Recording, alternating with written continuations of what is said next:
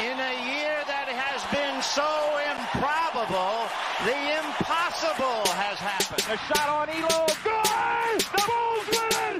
You know what time it is. The most amazing, sensational, dramatic. Oh, blocked by James!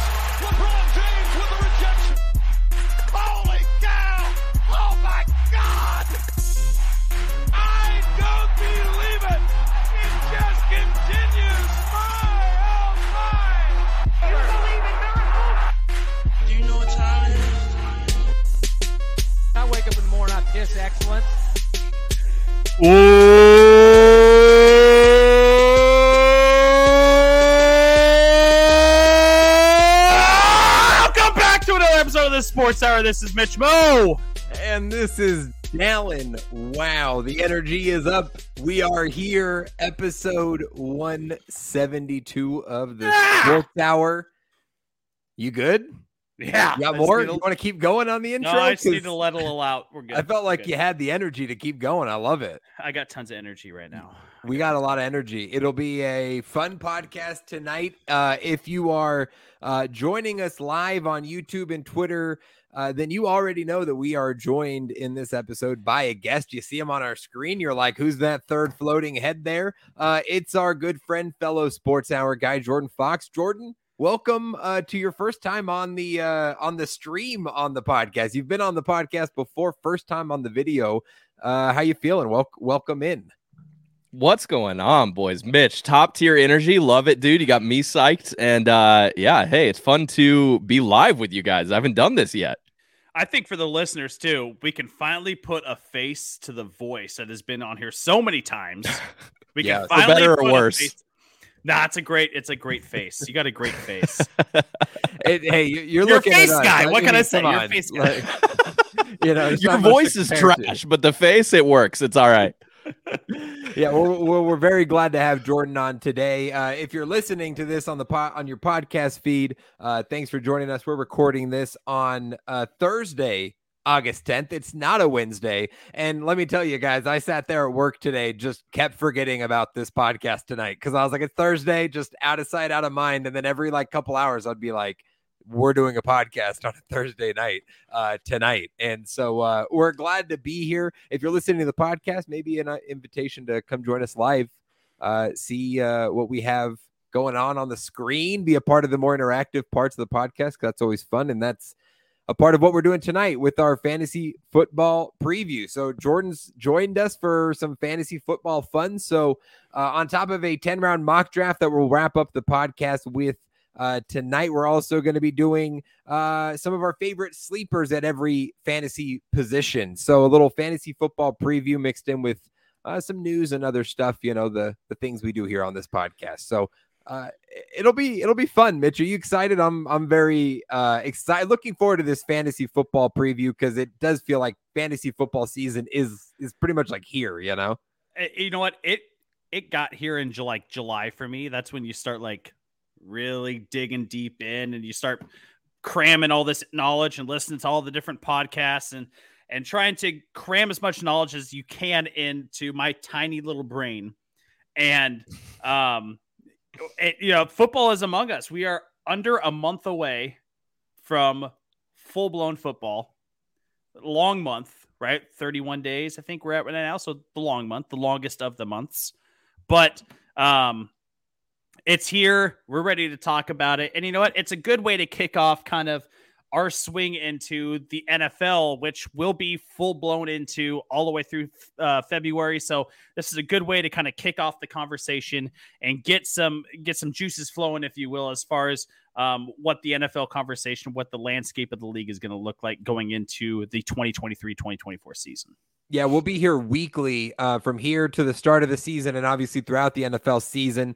So back to the normal schedule with previews every single week. This week, fantasy football. Next week, we'll be doing our college football preview and then all NFL the few weeks leading up until kickoff. So it will be a lot of fun.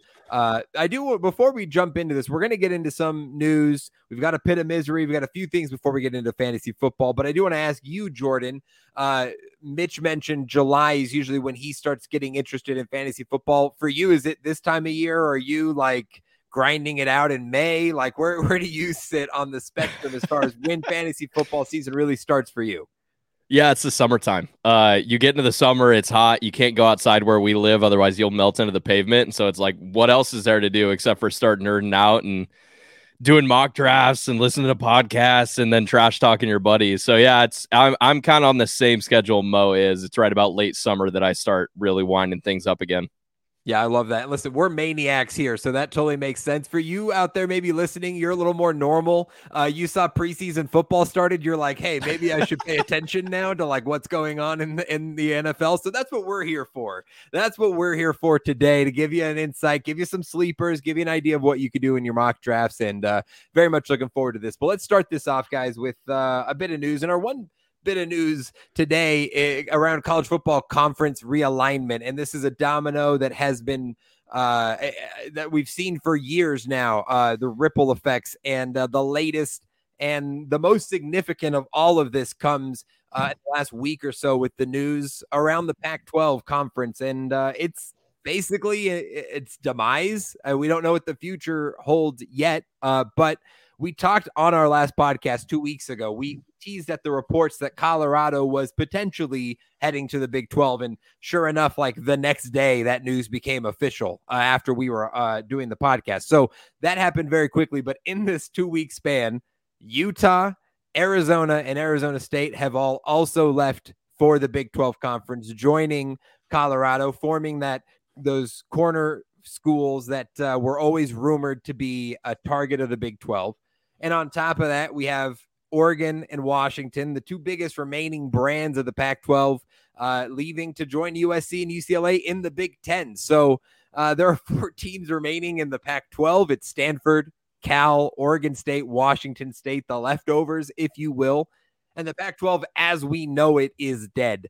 There's a lot to be sort of talked about here, and we can get into some of the other conferences, but I want to just get your guys' maybe raw reaction to the demise of the Pac-12, what it means. How does it make you feel as a fan? Do you care that much? Are you excited about it? Where do you sort of stand on that? I'll start with you, Mitch. It is sad to see a Power 5 conference just completely implode and collapse. You never want to see that. You hate to see it, but at the same time, like, this is a completely different college football than it was in the 2000s, right? Kind of in that heyday that we know of, where money is king, right? TV deals, NIL deals. This is the new era of college football. And so, for these moves to be made, it's not shocking. And of all the conferences, the Pac-12 was probably the least willing to make any of these kind of deals without any sort of big money coming their way. I think they had a deal lined up with Apple TV, but it was subscriber based for the most of. Do you have the details on that? Yeah, it was about $21 million per school, which is about $10 million in a media deal less than what the Big 12 got with ESPN and Fox just a few years ago at 31.5. So significantly lower than your competition, because obviously the SEC, the Big 10, they're up here. So you're competing, with what's left. So 10 million lower than that. And it was incentive based. A lot of it was described as, it feels like we're Girl Scouts, or it feels like we're selling candy bars for Little League. Like, we have to fund our own success, right. and that's obviously a model that is not gonna it's not sustainable. Yeah, it's not sustainable in college sports, and especially with the big money that comes with college sports now. I think as far as the future of the Pac-12 goes, there's one of two options. I think that there is a complete and utter collapse, and we're talking about Power 4 conferences. And we're looking at the Big 12, the Big 10, the ACC, and the SEC as the premier conferences in the nation. Cal, I think that maybe Oregon State and Wazoo find some homes, but I think Cal and Stanford go independent.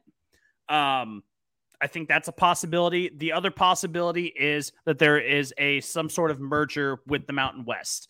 So they bring in San Diego State, Fresno State. They bring in these Mountain West teams, and they kind of form the new Pac-12, which at that point, still doesn't seem like a power conference, right? Because it kind of has the feel of a group of 5 conference. So, the Pac-12 will never be the same ever again. And I think that we need to accept the fact that there's going to be just 4 power conferences, and whatever happens with the Pac-12 will never have the Pac-12 feel again. It's going to be a group of 5 conference, at least in our lifetime. But yeah. Jordan, you have any thoughts on this news? And I don't know how much you follow college football or care about college football, but obviously this has been big sports news in general. Yeah, I admittedly don't. I haven't been a college football guy in my lifetime thus far, and I feel like I should have a stronger opinion on this given my alma mater in Arizona is involved. But yeah, one of the reasons, guys, I was never a college football guy is I could never grasp the conference system to begin with. Like, it was just really hard to keep track of. And with all of the new shakeups and moves, I hate that for new college football fans as they're trying to figure out, like, wait, why is this corner playing way over here? And what are we doing? And nobody wants to see Cal and Stanford just as independent teams. That sucks. And so, Mo, I'm with you. I think the new Mountain West makes a lot of sense. My only take on this, boys, is I love that we've just given up on renaming the conferences. Like the Big 12, I think was it 2010 when they became the Big 12 with those 2 additions?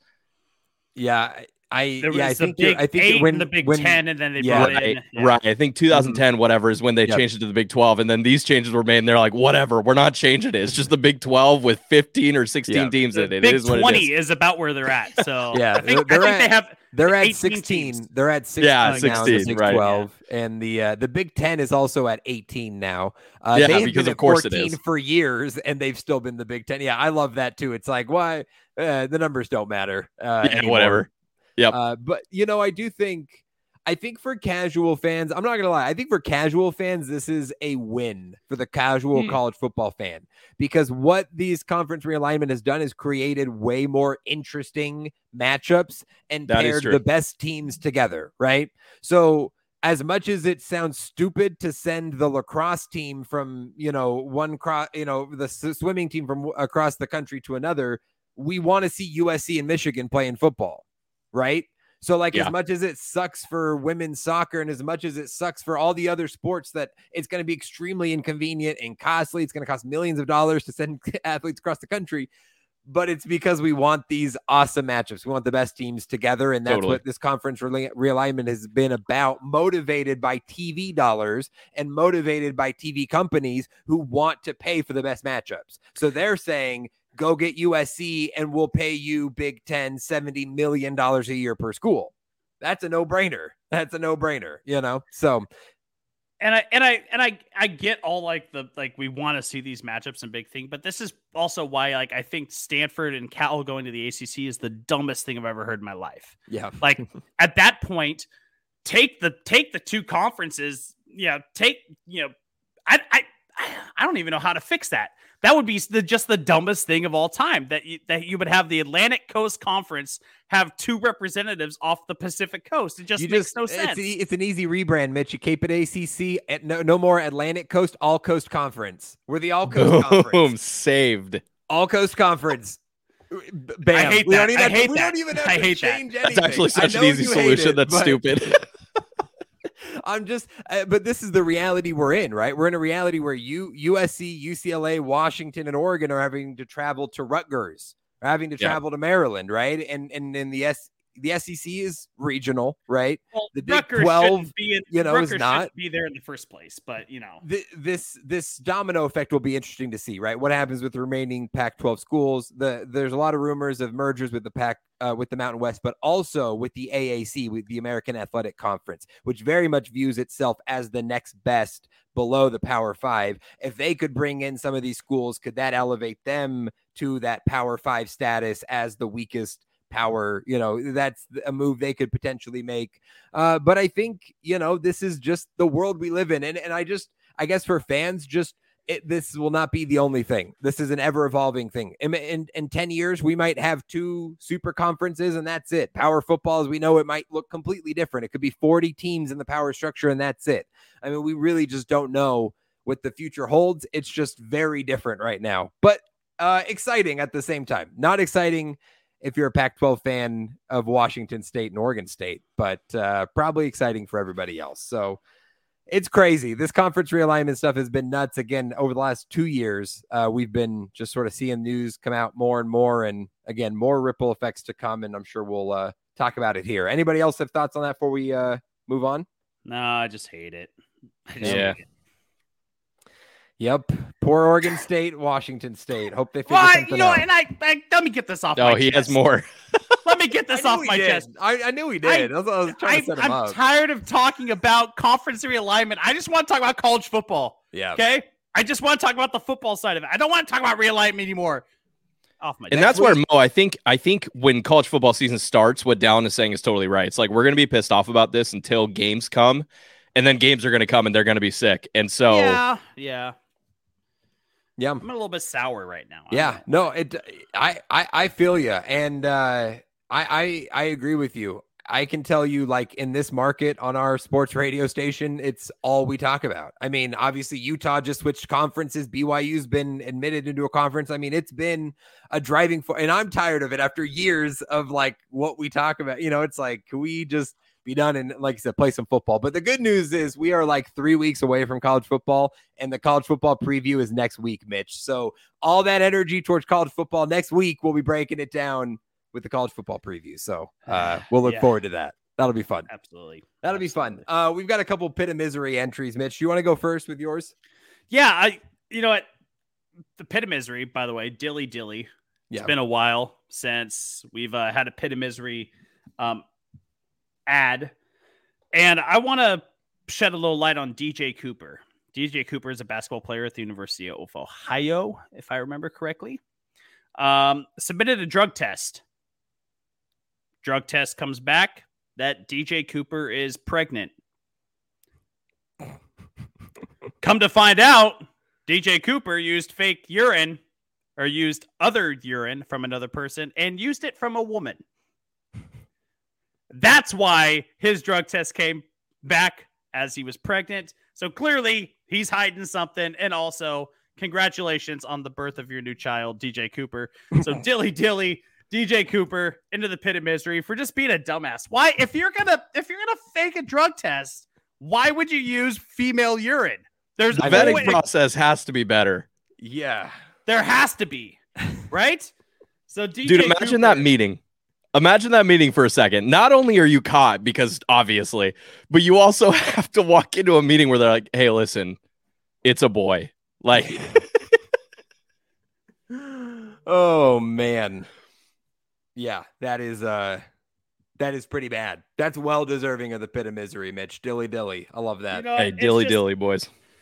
It's just like that could have been so much better executed, and wasn't even close. Like he swung and missed by a mile on that one. Missed entirely. Some of the stupidest people I've ever known have successfully gone that route and pulled that off. So that's tough. That's tough. I mean, it's a risky move. It's a risky move. That it is. You'll love to see it. I do also have an entry to the pit of misery. I guess I do have to kind of ask. I have to ask permission. This is a submission to the pit of misery because this is Mitch is the warden of the pit of misery. It is his domain. But I would like to nominate the Baltimore Orioles ownership for the pit of misery. Angelos in particular, because yes. Yeah, absolutely. For their treatment of Kevin Brown, their announcer, a young broadcaster for them who on July 23rd in the game against the Rays shared some stats before the game about the fact that the Orioles had literally been god-awful at Tropicana Field in the past until this season and how well they were playing. Now, mind you, Baltimore is in first place in the AL East. They are having an incredible season. They are one of the stories of the MLB season, one of the darlings of this season. And an owner decides, how about I just ruin all this good, positive mojo for just because I'm an ass, and took offense to these comments made by this broadcaster. Kevin Brown was taken off air. He hasn't been on a game since July 23rd. And it's all because of a fragile ego of a guy who can't recognize that his franchise has been awful and they're actually doing something good. And let's just celebrate that instead of making it horrible. So, this is just so dumb for all the things we like want to, you could quote unquote say cancel, or the things we want to get upset about or heard about, or, hold people accountable for. This is the most ridiculous thing I've ever seen, like, period. It's ridiculous. So, dilly on that. That's all I got. Yeah. It's, we had the Oakland A's movement of trying to have John Fisher sell the team in Oakland. Baltimore should have the Peter Angelos movement. Just sell the team. I mean, this is horrible management. This is awful management. You don't have the spine to take a little criticism. It's not even criticism. It was a statement of fact. You guys have sucked. And it's not like it was opinion. It was literal statistics. Like, he was literally reading statistics. Completely subjective. Like, you are or objective. Excuse me. You are objectively bad, and now we're having success. And I'm pointing out the fact that we're having success now. And you're going to get fired. I mean, come on, man. I mean, this is absurd and ridiculous, beyond comprehension. Peter Angelos deserves to be removed as an owner in Major League Baseball. It's absurd. It's absolutely absurd. Where do you get off? Where do you get off? It's ridiculous. So there we go. Pit of misery, dilly, Peter Angelos. He probably should stay in there for a minute because, as you said, already one of the worst owners in MLB, and just making bad press for a team that's doing really well right now. If he's going to stay there for a while, I got to thin the herd a little bit, because I'll just show this right here. We're getting deep. Oh my gosh. Wow. For those on the podcast, is full. Yeah, this is a full sheet of paper. That's a lot. We have some thinning out to do. You don't have a spreadsheet. You got to organize that a little more. Yeah, dude, your human management needs to be better, Mo. I'm old school, man. I'm old school. We're talking about. You're just scribbling their names and sentences. I'm a pen and paper like guy. Old school, yeah. That's how much disrespect he has for the pit of misery. It's like, you don't even deserve the Excel sheet. You go on paper with crayon. He's like, if I had crayon, they would. Oh, you'll love to see it. There you go. Pit of misery. Guys, let's jump into our fantasy football preview. We're going to start this off with something Mitch and I did last year on the podcast in our fantasy football preview, which is our favorite sleeper at each position in fantasy football. So we are doing this based on consensus ADP from Fantasy Pros.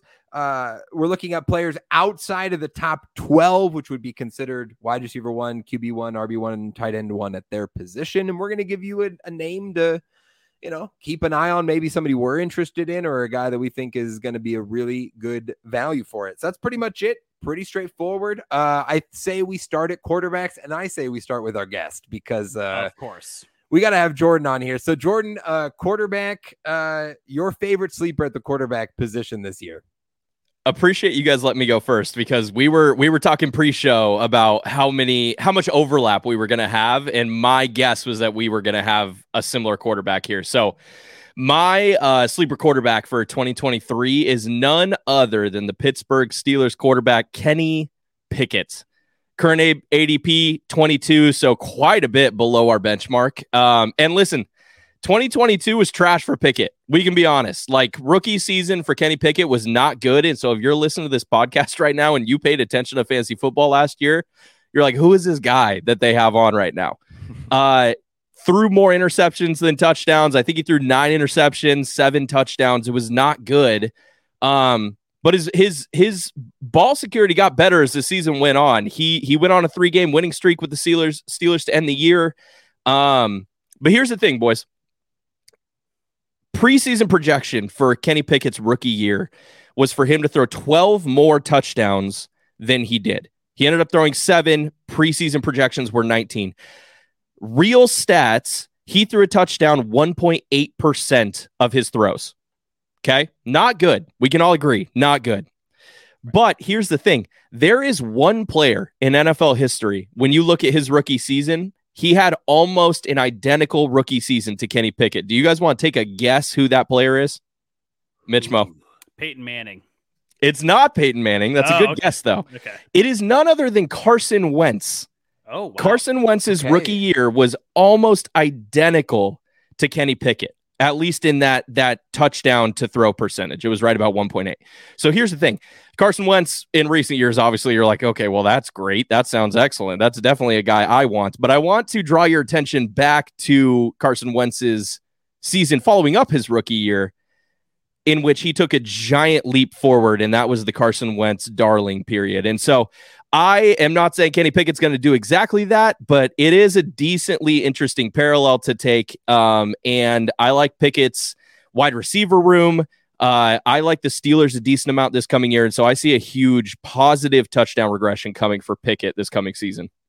You know, I like that a lot. Pickett is a name I am interested in, especially as, like, let's say you wait on quarterbacks and you're taking someone a little further down the road and you want a nice insurance of a second guy who could really end up better for you. I love that for Pickett. And I will add as well, Jordan, I think the rushing ability adds a little bit more to Pickett. And it's not like he's not Lamar Jackson, but he had 55 rushes last year, 237 yards and 3 touchdowns. So he will get out. He will move. He is going to be a factor. And in fantasy football, any rushing stats for a quarterback is just going to add so much value. So I love that pick. That's a great pick. What do you think, Mo? Yeah, I actually really like that pick. I think that he's going to be an absolute fantasy asset in the depth perception of that. You know, like a guy that you could really plug in if your starting quarterback goes down. A great, like in redraft formats, 12th, 13th, 14th round pick that you could really lean on. And I agree with Jordan that the positive aggression seems to be in his favor when you compare him to like a Carson Wentz type. So I think that Kenny Pickett, with the wide receiver room that he has, with Najee Harris probably coming off of the sophomore slump type of stuff, there's going to be a run game to support what he's doing. It's going to be a great year for Kenny Pickett. Yeah, I like it. All right, Mitch, you can go next. Who's which sleeper quarterback are you looking at this year? All right, well, not where I thought that Jordan Fox was going to go, because this is a guy that I've been not very high on, especially going into the NFL draft. I thought that he might be overdrafted or drafted too high. I'm going to go to the Indianapolis Colts, and I'm taking Anthony Richardson as my sleeper quarterback. And look, the guy's got all the metrics, right? He's 255. He's 6'4", 255. The guy's got the size. He's got the arm strength. He's got the athleticism. Coming out of Florida, self-admittedly, I was not a big Anthony Richardson fan because the numbers that he put up at Florida just weren't there. He completed something like 53% of his passes last year at Florida. However, we have seen a very, very good mixtape of Anthony Richardson from the combine to mini camp to training camp. And all we know is this guy can ball. This guy can ball. And I think he's in a good situation right now that he is going to be, he's going to have a run game to support him. He has the offensive line that vastly underperformed last year.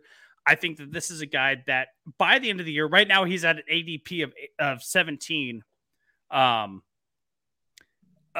per Fantasy Pros. I think that he can vastly outperform that and be a top 12 quarterback by the end of the year. So I'm going to go with Anthony Richardson as a Cam Newton body type with some Jalen Hurts athleticism sprinkled in there.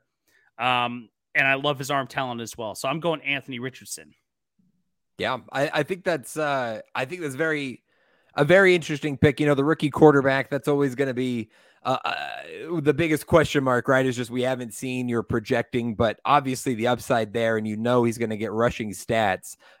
So the range makes sense. He's QB 17 right now on ADP rankings. Jordan, your thoughts on Anthony Richardson?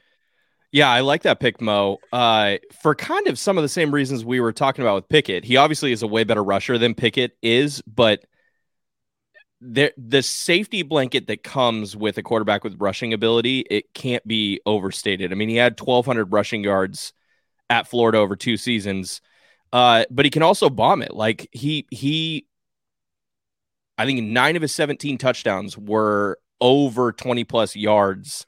So the guy can throw the dang football. He's going to give you a safety blanket of rushes. It's going to be interesting to see that first year what we get. Yeah. I think that's where my hesitance is. If you look at history, and I just looked back at 2021 because I was curious where Justin Fields sat as his rookie year, right? Because we're talking about a guy that has rushing stats, and that was his main contribution. Young, he wasn't putting up big passing numbers, and Fields didn't play full time. And we'll see if Richardson plays all 17 games. But in 2021, Justin Fields was QB 31. Not very great. Now, on the other hand, the other name that I thought of, and he was a first-year starter, second-year player this year, but Jalen Hurts in 2021, also a running type quarterback. He was QB 9. He was much higher up. I think the reality is probably in the middle of those two guys for Anthony Richardson, which is why he's QB 17 right now. Makes a lot of sense. But I think the upside is there if he looks solid as a rookie and he gets the rushing numbers. Yeah, he could be absolutely a QB1 in fantasy football. Interesting that you bring up Hurts too, Down, because Richardson's new coach helped develop Hurts and Herbert. Yes. So, I mean, he's got a new head coach that has a proven track record of being able to develop really good young quarterbacks. So it's interesting for sure. Yep. It's a really interesting spot. Yeah, I like the pick. My fantasy QB sleeper this year is Geno Smith. I'm going Geno Smith. It's not the sexy pick, and that's why you're like, Geno, like really? He's QB 14 right now, which, yeah, makes sense. That's probably a fair range. But you guys know where Geno ended up last year in QB rankings in fantasy football? Do you guys have a guess where he ended up? I'm going to say, it's pretty darn good. I'm going to say 9. 9? Jordan? I think it's higher than maybe it's not. I don't know. I don't have a good guess. You don't have a guess? Geno Smith was QB 5 last year. Here's the crazy thing. You guys are going to believe me. I was going to say 5 and then I got fearful. I'm like, there's no freaking way. It's not possible. You can't be fearful, Jordan. You were right. Yeah. Only behind Patrick Mahomes, Josh Allen, Jalen Hurts, and Joe Burrow last year was Geno Smith. Yes. Ahead of Justin Fields and all those rushing stats. And now I don't expect Geno to put up the kind of numbers that he did. I mean, extremely efficient, 30 passing touchdowns last year. Doesn't really add much on the ground, but when you get 30 passing touchdowns, that's big. I don't know if he hits that again this year, but this is we know what he is. He's proven to us in Seattle what he is. Seattle likes Geno. They brought him back. They could have drafted a quarterback. They didn't. They like what they've gotten. They've added a weapon in JSN. I think Geno is the easiest lock to slide into the top 10, top 12 by the end of this year, and he's QB 14 right now. So if you're at the end and you're like, hey, I want to wait an extra round, grab a wide receiver, and then grab Geno, I think that's a great move. So I really like Geno Smith at QB 14. Yeah, I think Geno's a great pick. I mean, it was a prove-it year for him, right? And, as he gets older, that mobility has slowly gone away, but he's actually developed into a very good pocket passer. And that was self-evident in what he put up last year. So as the weapons get better and as he continues to develop within that offense, there's no reason to think that he shouldn't be at least flirting with that top 12 by the end of the year. Yeah, I think Geno offers us as fantasy owners the same thing he offers the Seahawks in just a really solid, stable, but cheap option at quarterback. Like you were saying, Down, this is a guy you're going to be able to get when you wait at quarterback and get him way later in your drafts, but he's not going to be lower than that 12 spot. He just won't be. Like the Seahawks have gotten objectively better than they were last season. And even if you factor Geno's possible regression coming, which it probably will to some degree, he's still going to be right at the worst at that 12 spot. And I would say probably much higher. Yeah. All righty, guys. That's quarterbacks. 3 good names so far. I'm surprised by some of these. I saw some of these coming. We'll see if we cross over each other on some of these yet. So far, 3 separate picks. So we'll go to this was back. The one we thought we were going to step all over each other's toes. True. Too. So, it was certain. I was so sure. That is true. All right, let's jump over to running backs. And Mitch, you want to go first this time? Who do you have as your sleeper running back? Yeah, sure. And I'm going to go with the guy that's going to be coming off of injury. And I think that, and he's right now, he's just outside the top 12. He's actually at RB13. I think that give this guy a little bit of time and we'll start to see the breakout start to come from this guy. But I'm going to go with Breece Hall. And it's probably the easy pick, but I don't think it's that easy of a pick. The guy's coming off a major knee injury. He's rehabbed exceptionally well.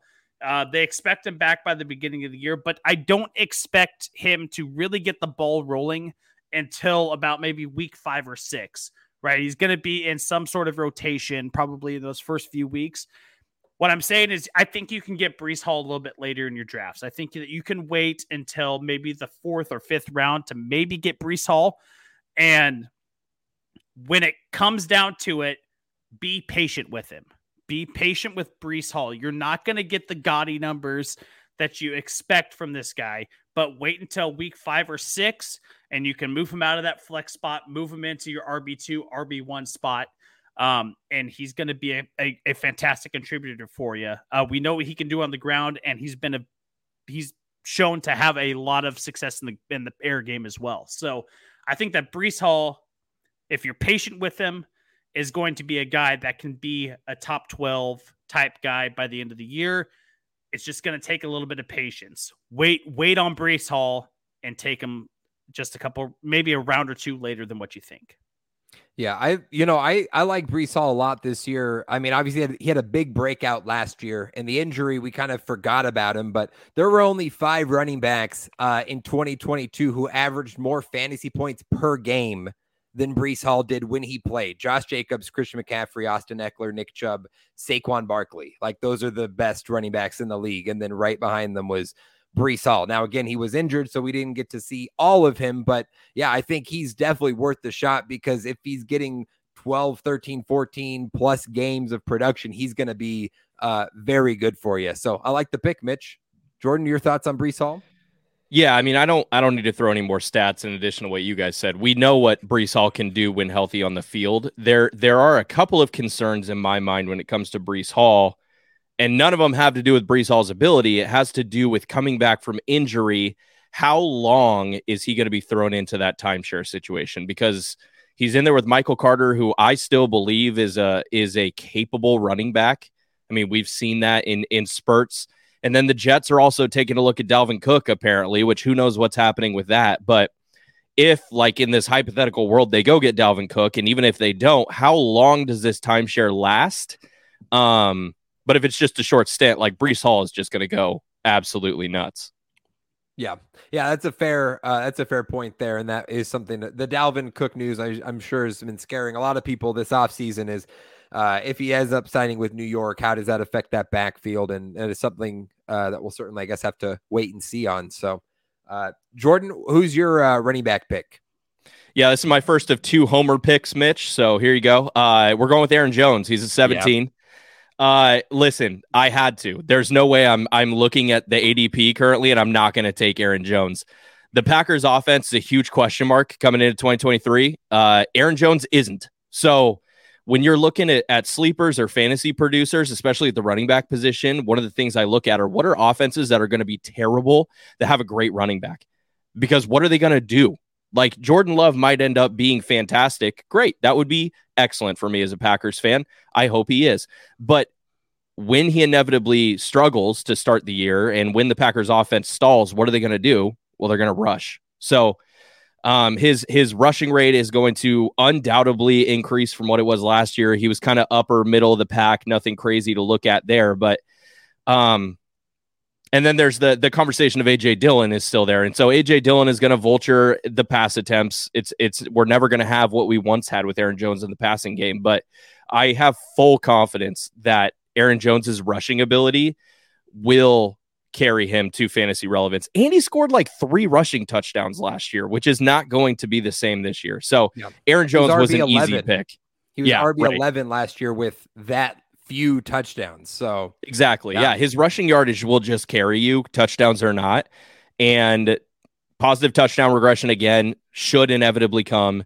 And the Packers have to lean on him. I mean, they just have nothing else to start the year. And so they're going to rush the football. And Aaron Jones is good enough where it doesn't really matter if the other team knows it. He's just going to pound it down your throats. Yeah, I love the Aaron Jones pick. He was on my short list. I will pick a different name because you did take him, which is great. It's a great pick. Definitely a guy I like. Mitch, your thoughts on Aaron Jones?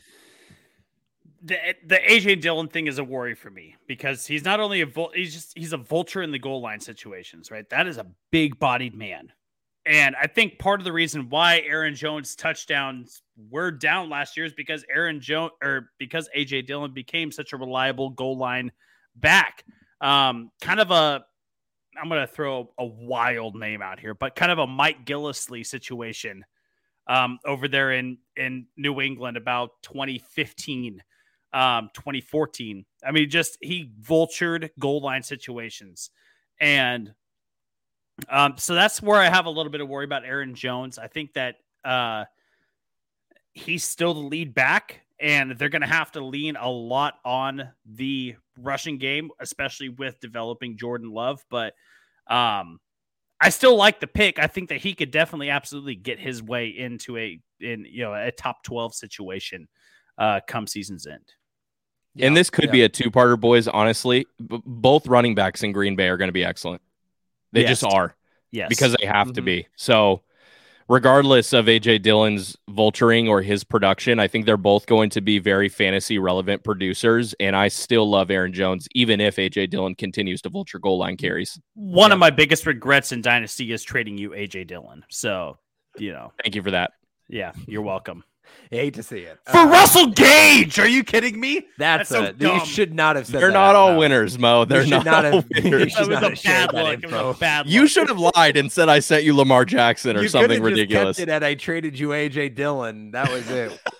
It'd have been better for yourself, but no, I'm just kidding. No, that's great. My sleeper pick at running back, and besides Aaron Jones, the other guy that I'm kind of intrigued about is James Conner. James Conner, running back for the Arizona Cardinals. Last year, running back 19, not sexy, not great. Right now, I think he's projected at that exact same spot at RB 19 right now. But no, he's actually RB 23. I'm looking at standard PPR. He's RB 19. Yes, and James Conner is a hard one. It's very hit or miss, and he's so touchdown dependent. That's really what it's about. When he's had double-digit touchdowns, he's been like a top 5 running back. In 2021, he was a top 5 running back with like 15 touchdowns. In 2018, he had the big season with Pittsburgh. He was a big running back. Other than that, he's like an RB2.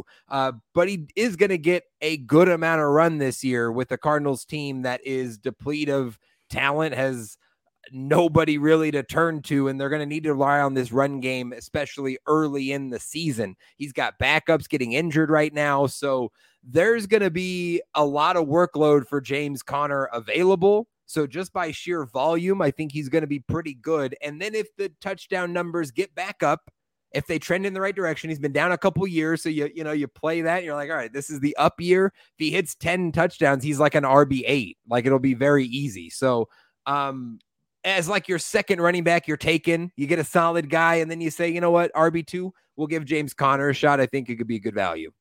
Well, the reports out of camp is that James Conner has been somewhat a part of the pass game as well. So maybe you're onto something here, Dallin.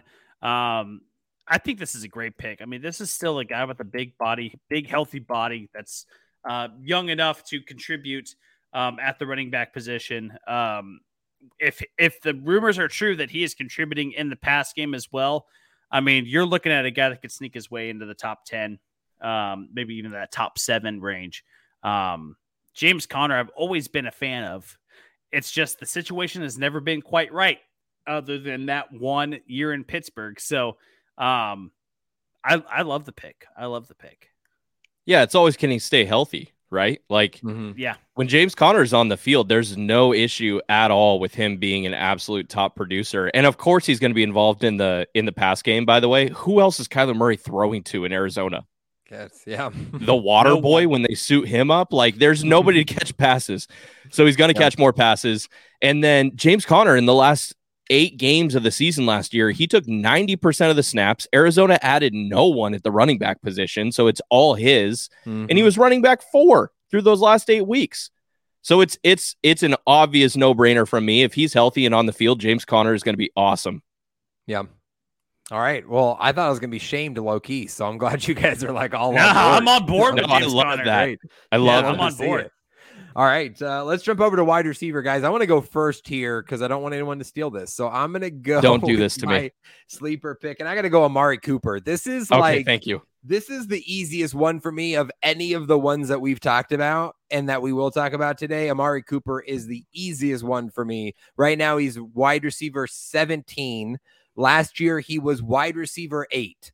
Last year, he was wide receiver 8 with a bad Deshaun Watson and half a season of Jacoby Brissett, right? And we all expect this Browns offense to be better. We all expect Deshaun to be better. He's being drafted as a top 10 QB right now. We expect that all to be better. So if Amari Cooper, who, put up 1,100 receiving yards last year and 9 touchdowns with that situation, he's good for at least that this year, which is wide receiver, which is top 10. If not, potentially even better. We know Amari, he's extremely talented and extremely underrated. So I am like all in on Amari Cooper this year. I think he's huge value at wide receiver 17. That is a huge value. I mean, this guy wasn't that long ago a top 12 wide receiver. And like you mentioned, he finished at wide receiver 8 last year with the quarterback situation that he had, but he was like a chalk top 12 wide receiver not that long ago.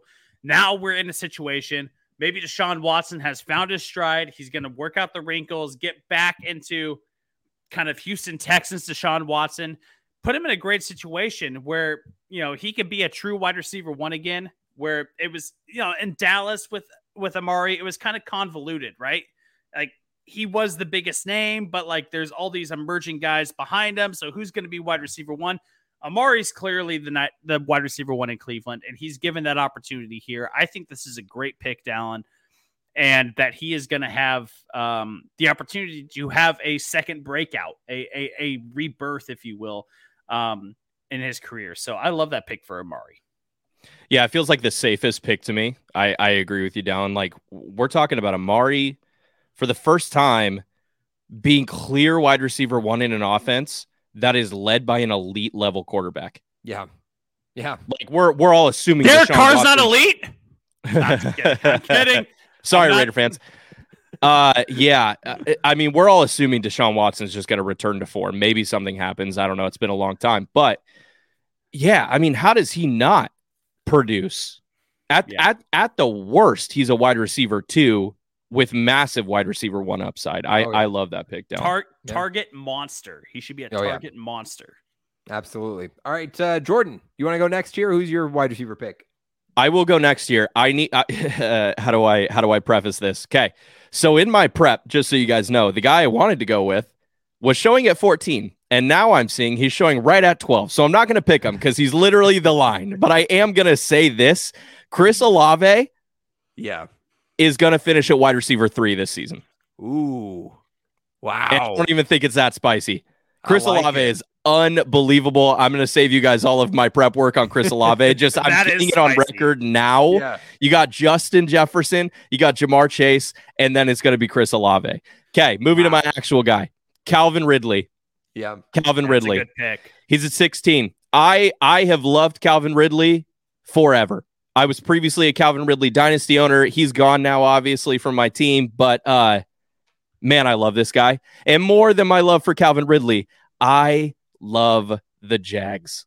The Jags offense is so fun. It's so fun. Trevor Lawrence is my dude. Travis Etienne, unbelievable. And then you get Calvin Ridley, which I don't know if you guys are seeing the videos coming out of camp, but he's making dudes look like peewee footballers before they run routes before him. Like and then Calvin Ridley runs out there. Yeah. He's fast. He's cutting. It looks like injuries never happened. It looks like he never missed any time. That dude looks unreal based off the tape we're seeing. And now pair him up with a surging Jags offense powered by Trevor Lawrence. I mean, I would be dumbfounded if Calvin Ridley does not get back to the wide receiver 1 numbers of old. Yeah. I mean, he was, to remind people, he was wide receiver 4 in 2020, right? And that was the last time we really saw him at full strength. And but like, he was wide receiver 4 at that point in his career. And I think a lot of the hesitance is obviously he hasn't played in a while. And, the sort of dynamic in this wide receiver room. You have Christian Kirk, who was wide receiver 11 last year. He was a wide receiver 1.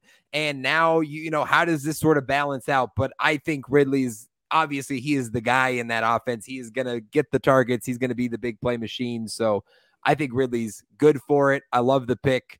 And it's a great value. Mitch, your thoughts on Calvin Ridley? I mean, I love that pick. That was one of the guys that I had on my short list. I love the Jags offense as well. I think that this is going to be an exceptionally fun team to watch. They might be a 9-10 win team, but they're going to be fun. They're going to be really fun and seek their way in maybe to an AFC wild card. I think that he just has not lost a step. Nope. He just hasn't lost a step. He's looking like old Falcons Calvin Ridley. There's no step that he's lost. It's a fantastic pick, Jordan. Yeah. And I'm kind of mad I didn't get to take it, but I feel strongly about this guy as well. So okay, well, you have the pick, Mitch. So who do you got? So you guys had a guy at wide receiver, 18? And wide receiver, Ridley's at 18. 17. I want you to go all the way down to wide receiver 32. Shut your mouth. Ooh. I'm going Michael Pittman Jr. Love it. Okay. Love it. This is a guy with an actual legitimate quarterback situation going on in his favor right now, right? Big, strong arm. Anthony Richardson. I talked about him earlier. The quarterback room that this guy has had, let's talk this through here. He's had Matt Ryan. He's had Jacob Eason. He's had Carson Wentz. And I believe he had Phillip Rivers for a year. And Phillip Rivers was at the end of his career, kind of the flailing Phillip Rivers that we know. Not a great quarterback situation for a guy with so much talent. This guy is primed for his breakout year. And I'll call it right now. Michael Pittman will be a top 10 wide receiver in fantasy football at the end of the year. This guy has so much talent. He has the deep threat ability. He has the big play ability. But I think that he could be a Michael Crabtree type, a target monster, a 5, 6, 7 reception type guy a game where you're going to be, it's a guy that you plug in at wide receiver 1 or wide receiver 2 and not even think twice about it. I think by the end of the year, Michael Pittman will be a top 10 wide receiver in fantasy football. Lock it in right now. I like it. I mean, he was like a popular name last year for a breakout candidate in year 2, and a lot of people expected that leap. Maybe we were a year too early. I like that thought, Mitch. And I will say you're onto something here. Pittman was 12th in the NFL last year in targets of all wide receivers. 12th last year, right? So he's already a volume monster. Those numbers are going to continue. He only had 4 receiving touchdowns, but he had 900 receiving yards. So he had good enough numbers that if he's 7 or 8 touchdowns, instead of wide receiver 27 in 2022, he's probably, wide receiver 15, 16, 17, right? So he's not that far off from there, even though the ADP and what he's shown you before might scare you of thinking, is he really capable of getting into the top 12? I think you're right. I mean, numbers wise, he's going to have the ability, a lot depends on Anthony Richardson, but he's certainly going to have the targets. So I like that pick, Jordan. Yeah, I mean, the touchdowns are the issue, right? If he catches a couple more touchdowns, we're not having this conversation right now. But guys, he caught 100 passes last year. Yeah. This is the quietest 100 reception season anybody's ever had. Like, yep. There's a question mark about target share, I guess, with the new quarterback in the offense. But man, if he puts up even close to the same amount of receptions and gets a couple more touchdowns, what are we talking about? Mm-hmm. And I mean, talk about the big play ability. He has that athletic ability with Anthony Richardson, the big arm guy that we know him as. Maybe we're talking about a 1,400 yard receiver with similar reception numbers. Maybe not 100. That's absurd. But, in that 90 to, that 80 to 95 range with that kind of yardage, we're talking about a top 10 wide receiver here. Yeah. Also, here's the other crazy part, boys. It feels like Pittman's been around forever for some reason. In my head, at least. Maybe you guys don't feel the same way. The guy's 25. This is Yeah. third He's only year, 25 right? years old. Yeah. This is third Yeah, year? I think so. Yeah. Yeah, It feels I like think- it. I don't know if that's the dynasty effect or what. It feels like he's been around for forever. We've been waiting forever, but the guy's 25 years old. Yeah. He's got so much time. Absolutely. tons of Yeah, it's a time. great point. It's a great point, Jordan. All right, on to tight ends. Final category here. Sleeper tight ends. Let's go Jordan first. Who's your pick? This is my other homer pick. Give me Luke Musgrave. Oh, Don't roll your eyes at me. Don't roll your eyes at me. Here's the deal. Listen, and I'm gonna throw coach speak out first thing, right? Matt LaFleur's most recent comments on Luke was that he is the biggest, fastest guy I've ever seen. At the tight end flyer position, listen, you got to make some dart He's throws. tight end 38 right now. I'm aware. Listen, when you get into a conversation about tight end sleepers, you got to start making some dart throws. This is a dart throw for me. Hey. And when I'm making dart throws at the tight end position, what I'm looking for is size and athletic ability, both of which Luke Musgrave has. The dude's 6'6", 253, and guys, he ran a 4.61 40.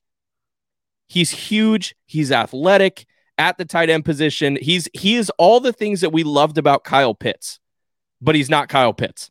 Like when Kyle Pitts was coming in, we're like, he's huge. He's super athletic. He's the most athletic tight end we've seen since Tony Gonzalez. It's like, cool. I'm not saying Luke Musgraves is that, but I am saying he's massive and super athletic.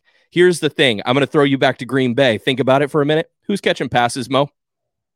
Christian Watson. Yeah, maybe. Romeo Probably not. Doubs. Romeo Doubs is not catching anything. There's nobody there. There's nobody there to catch passes. Sorry, I was just trying to. Listen, you got deeper in Green Bay's offense than most people would be able to get. Like, there's nobody there. Add to the fact that you got Jordan Love in his first real year at quarterback. He's gonna dump it down. He's gonna. And when you have a 6'6", 253 tight end where you look down and all you see is the goalpost of a giant man's arms, you're going to throw it there. He's going to get a good amount of receptions. It looks like he's going to be the day one starter in Green Bay. Yes, this is a crazy dart throw, but I'm telling you, don't be surprised. Okay, so you might be right. You might be right. Luke Musgrave obviously is going to be a guy that's going to compete for targets, and with the lack of guys around him, he probably is going to be the recipient of a lot of those. So I don't have much else to say because it's tough. Like, we have nothing to go off of here, right? It's we like have it's nothing a to go pure off dart of, throw. and I don't want And to talk anything good about Green Bay football. I get it. But it's like, listen, if we're talking dart throws here, take size, take athleticism, and take availability for receptions. Like that's purely where my metrics are at.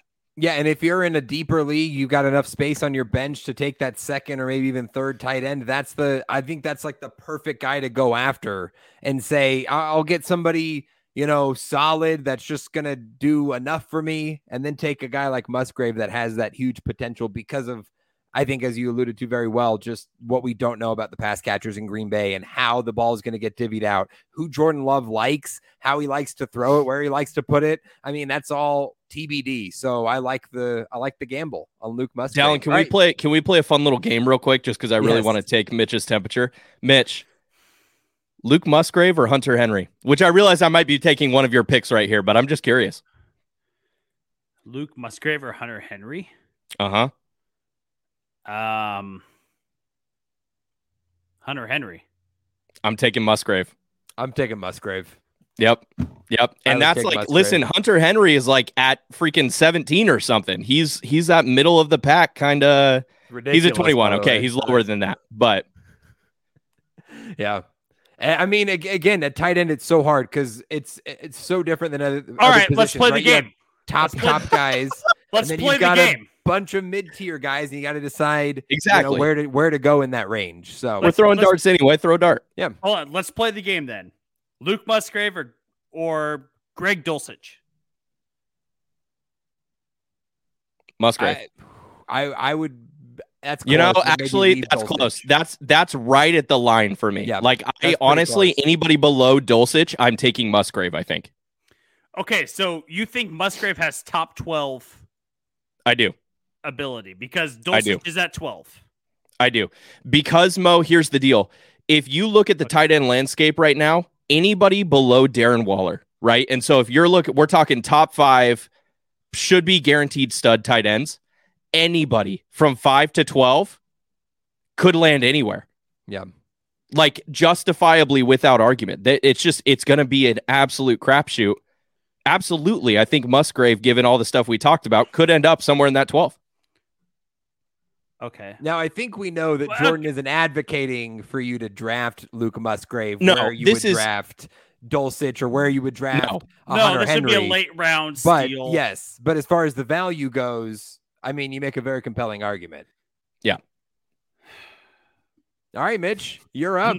I'm not on board with that. Do you want me to need a second or? No, I'll go. You gotta go to break early. Mo's got to cool off. No, I'll go because I'm going to be a homer for a second. I knew you were going to. I'm going Cole Kmet. So yeah. And you look at what Chicago has, right? Yeah, they have DJ. They brought in DJ Moore. That's a great addition, right? Justin Fields needed that wide receiver one that he could throw the ball to. Outside of that, Darnell Mooney was kind of the de facto wide receiver one because they had no one else. He's probably at best a wide receiver two. At the very best, they have Chase Claypool, who knows if he's even going to make the roster at this point because of how streaky and how inconsistent this guy is. Who else does Justin Fields have to throw the ball to? Well, what do DJ quarterbacks? Moore. They have DJ Moore, but if quarterbacks are going to lean on a body size from the 20-yard line in a passing situation, where do they typically go? The big bodied guy. They go from and DJ Moore, as much as I love him, not the big bodied wide receiver.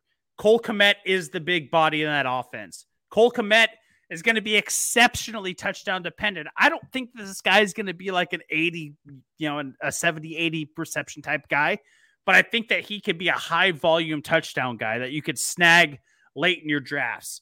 I think that he could be a guy that, as a 50 to 60 reception guy, maybe 800 yards, but could rack up in the 8-9 touchdown range because he's going to be a red zone type of threat. Cole Kmet, big bodied guy. I'm going with the Comet, Cole Kmet. Yeah, I do think that's a solid pick, Mitch. This is a guy who was tight end 7 last year. And also tight end 7 with 69 catches. Like he didn't have big numbers. He had, I think, 7 receiving touchdowns, which that helps. He had 0 the prior year. So big difference there. So like you said, sort of touchdown dependent, but he's getting 90 targets. He's a part of this offense. And the numbers have shown that over the last couple of years. And yeah, you look at the options around him, not very many better options. So with where he's going right now and the fact that he's already shown you to be a top 8 tight end at the position, I think that's a really good pick. Yeah. And Justin Fields is improving as a passer too, which improves the offense on the whole. The DJ Moore thing, taking away targets, okay, whatever. But the reality is Cole Kmet's going to catch touchdowns, and that's where his value lies. And so if the offense is moving, if they're getting down to the goal line, I agree. I think Cole Kmet's a good, solid pick. Love it. All right. And then my tight end, my sleeper at the position this year is Chigoziem Okonkwo of the Tennessee Titans. You may not even know who this player was. He was a 4th-round pick last year who really had no hype, nothing going for him whatsoever. But Tennessee, speaking of depleted pass-catching cores, they had basically still remained to have nobody, but definitely last year we're struggling in that department. And he was able to emerge, especially in the second half of the season, as somebody worth having 32 receptions, 450 yards, and 3 touchdowns. Right now, he's tight end 14. So there is an expectation that he's going to make a leap considering he was tight end 21 last year. But I think he is the type of guy that can jump up into like that top 8 range. And Jordan, you mentioned when you're looking in this mid range, you want any high upside are guys that are going to be extremely athletic, that have all those sort of tools. And that's the kind of player that Chig Okonkwo is. It's just going to be a matter of like, can he develop in this offense? Is he going to get that big enough role as a 4th round pick when you're putting him next to Treylon Burks and you're putting him next to other players? Is he going to be able to get that much volume? When you've invested a high pick into like a Cole Kmet, when you've invested picks into other players, you're more keen to give them those targets. Is Chig going to be able to get enough targets to really get that high? I think that's my biggest question, but Tennessee needs to throw to him. They like throwing to him. He came on strong in the second half of last season. I think he's only going to grow into that. So I think he's a really solid pick. Even though he's 14 right now, just on the cusp, I think he's a very solid pick to get into that top 12. I love Okonkwo. Shout out to also just being a classic Dallin guy with just the hardest last name to pronounce ever. He practiced was that on for a week. I didn't. No doubt about it. I got Okonkwo's not that hard. You're like, wait, I got to get through this. First name. It's the first name that he's shortened. The first name I'm not going to try. Yeah, forget about it. He was on my short list. He's a guy who I like a lot. There are more question marks with him than I think some of the other dart throws we could pick, because we also could potentially be forgetting that DeAndre Hopkins just signed with the Titans. And so that is more targets that are gone, obviously. And their quarterback room is a nightmare. Like, who knows? Who knows? Mm-hmm. Who knows what that is going to look like? So I like Okonkwo a lot as a player. And again, he was on my short list. There's just some question marks that made me go a different direction, but otherwise I'm totally on board with you, Dylan. Yeah. D-Hop definitely adds a question mark, a bigger question mark to Okonkwo, and what kind of target share he's going to get. Also, this offense runs a lot of like 2 tight end, 3 tight end sets. Our boy Jeff Swaim plays in Tennessee. So like, he's probably 3rd on that depth chart, but he actually is in still Arizona deserves the now. shout out. He's in where? He is in Arizona with the Cardinals. Oh, okay. He's about to be an immaculate grid gem. He's been everywhere. Yeah. They did a little inadvertent swap of, you could say they swapped D-Hop and Jeff Swaim, but it wouldn't necessarily be accurate. But with the multiple tight end sets, and they're really focusing on like the blocking tight end types. I have a hard time. I think that you have this guy pegged down pretty good, but I think that there's going to be some targets taken away from him, but definitely a potential to be a top 12 tight end by the end of the year. Oh yeah. I mean, as we've kind of alluded to already, it's like you get that top 5 that you feel very solid about at tight end. And then after that, it's like pick whoever you feel most comfortable with, you know, and there's going to be a lot of different options to pick from. So there you go. That's our favorite sleeper at every position this year in fantasy football. That's love that. Great stuff, guys. Let us know your thoughts. Is there a name that we didn't mention that you're very high on this year in fantasy football? Let us know in the comments if you're watching live tonight on YouTube and Twitter, or if you're listening to the podcast, send us a message. Let us know who you're high on this fantasy football season. But guys, it's time to take a quick break. Let's hit the mid-roll. And on the other side, we'll do a little immaculate grid. We did this on the last podcast, had a ton of fun. So we're going to bring back the immaculate grid. Mitch has got to do the top 5. And then 10-round mock draft, fantasy football mock draft here on the podcast. Should be a lot of fun. So stick around, and we'll be right back.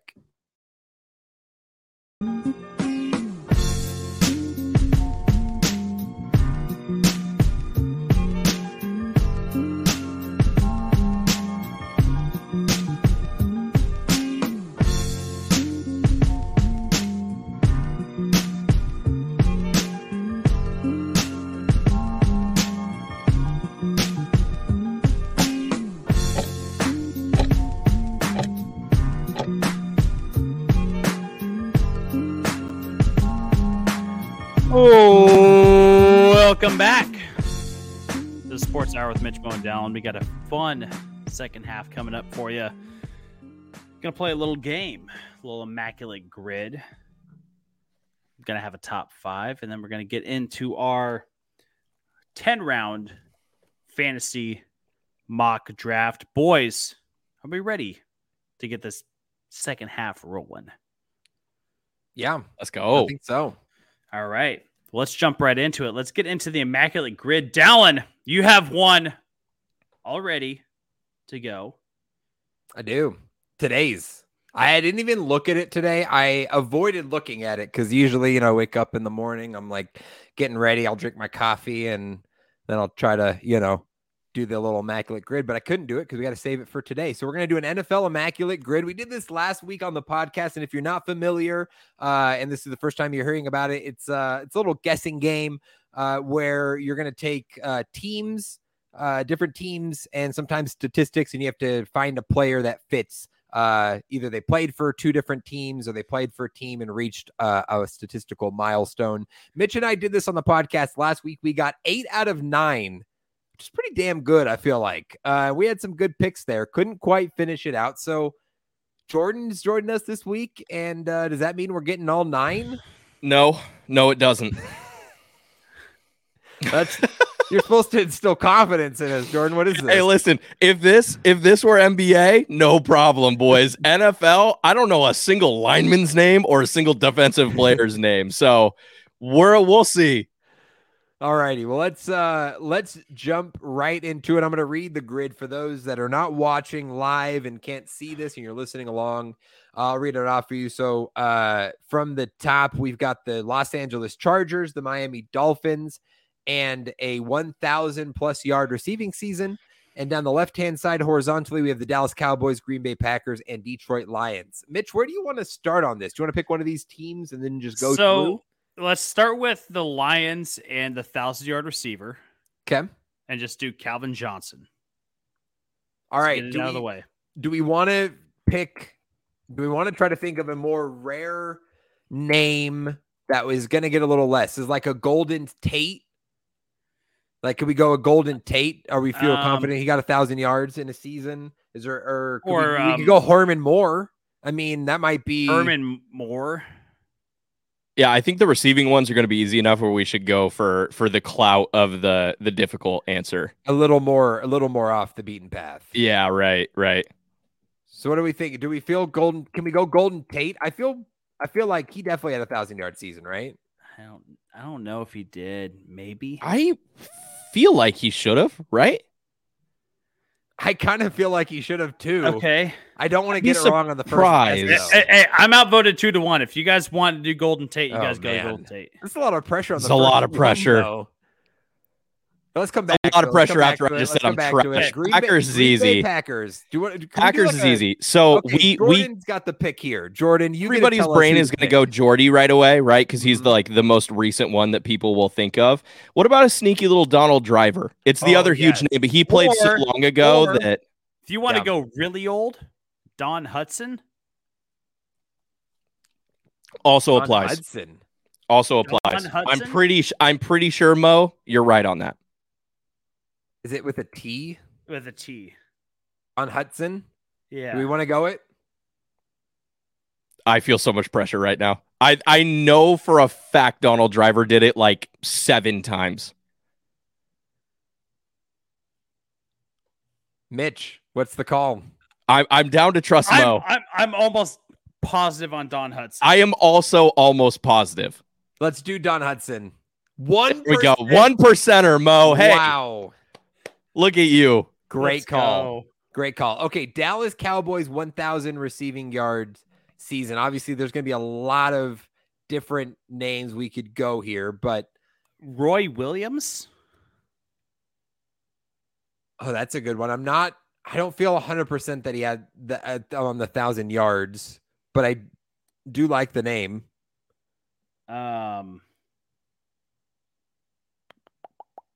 Yeah. Which one is it though? Uh-oh. Is it Roy Williams 2002 to 2010? Or is it 2004 to 2011? 2002 to 2011. That's not either of them. Well, wait, so it's not that. I can't see. Thank you, Immaculate Grid. Appreciate that. I think 2004, 2010. Sorry. Maybe we go different. Hey, I have a sneaky Lions one, guys. Oh, a Lions one? Okay, let's go Lions. First of all, I'm 99% Golden Tate is correct, but what if we go a sneaky Marvin Jones who did it recently? I think it was like 2017, but he could not have done it more than that. Marvin Jones? I kind of like it.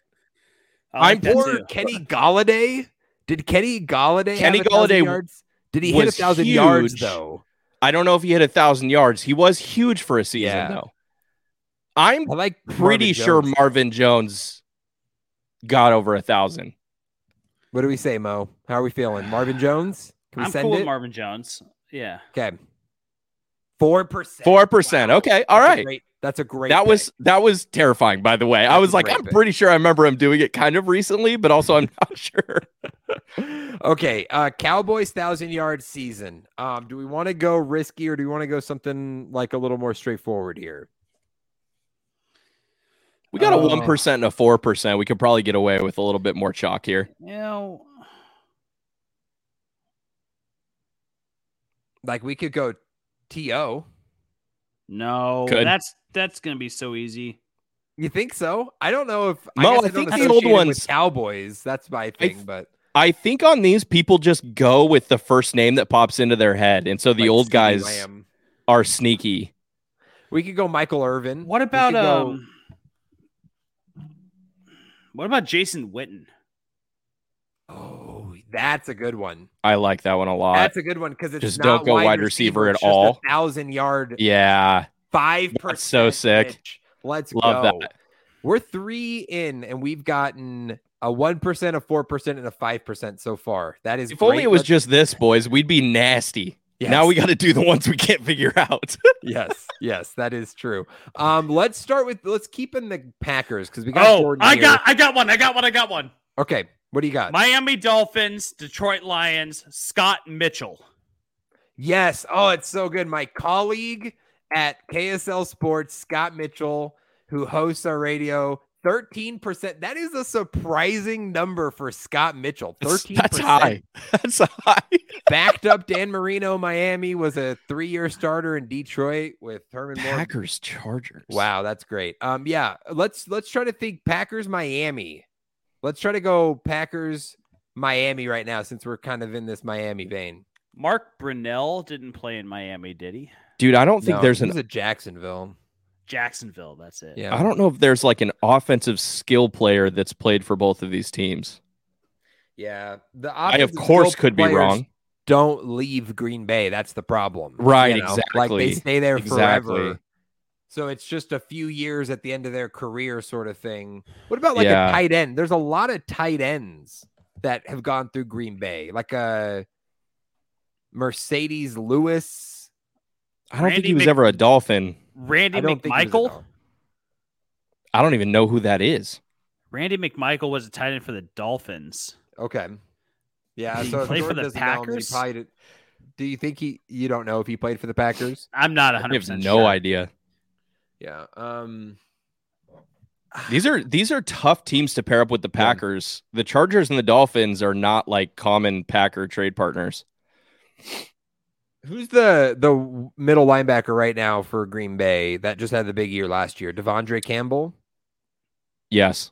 Did he play for Miami?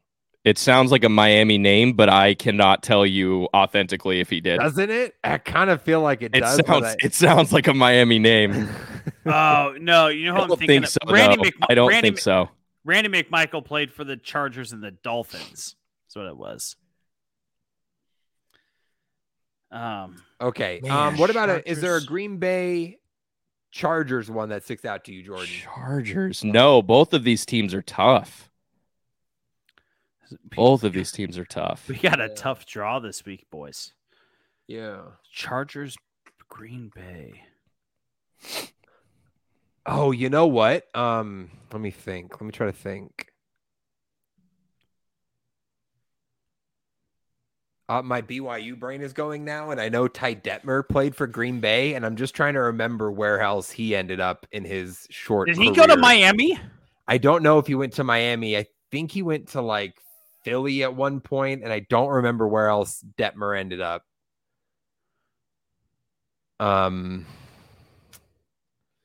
That is, backup quarterbacks. What about like a Brett Hundley? Did he end up in LA? I think he ended up No, with the Brett Chargers as Hundley backup. is a Raven. He was. I know he ended up in Cleveland for a little bit. I think he might be with the Ravens right now. You think he's with the Ravens now? Yeah, that sounds. That sounds right to me for some reason. Miami. I'm thinking of Miami and Dallas now. We've only gotten our 1,000-yard wide receiver seasons right now, and we've got Miami and Detroit. We've still got quite a bit on the board. So if there's any of these guys that stick out to you that you feel confident in a player, let's go for it. Yeah. What about the Packers, Chargers, boys. Cowboys, like a Sean Merriman? Did he play for both of those? No. Chargers, right? Dallas and Miami, Zach Thomas. Zach Thomas? Okay. Zach Thomas. Zach Thomas, Dallas and Miami. 1996, 2008, 20%. Oh, Mitch coming in clutch. Mitch is come on, man. Carrying as always. Miami and Green Bay. Jason Taylor didn't play in Green Bay, did he? No. I don't think so, at least. What about Cameron Wake? Not in Green Bay? I don't think so. Lions, Chargers. Yeah, see, the problem here, boys, is my fantasy football brain just kicks in, and so all I can think of are skill position players, and I'm like, yeah, there's none. There's none. So can't think of a defensive player, offensive lineman to save our lives. We have 4 remaining folks. If you guys are listening or following along, we need drop them in the comments. I won't look, I promise. We need Los Angeles Chargers. We're going to look for a lot. We need a Charger and a Cowboy, a Charger and a Packer, and a Charger and a Lion. Maybe we should try to stick in that. Like, think of Chargers, because we got 3 teams we've got to pair those up with. So yeah. What about Chargers? What about? Do we remember any Chargers wide receivers from like the LT Phillip Rivers era? What about Keenan McCardell? Yes. Don't remember where he played at all. Was he LA and Dallas? I don't even know what is he a wide receiver? He was a wide receiver. Yeah. Keenan McCardell, that's sticking out to me. Where did Jared Cook? Didn't Jared Cook play for the Packers? He did. Yep. Jared Cook. Jared Cook would have been a Packer Charger. Yep. 14%. Good one. Oh, wow. You Good know, one. for as much as we've struggled, and again, we have 3 left, we have gotten at most a 20%er on Zach Thomas. That is, we're Jared Cook feels, we should have gotten that one sooner. Yeah. That feels a little dumb of us.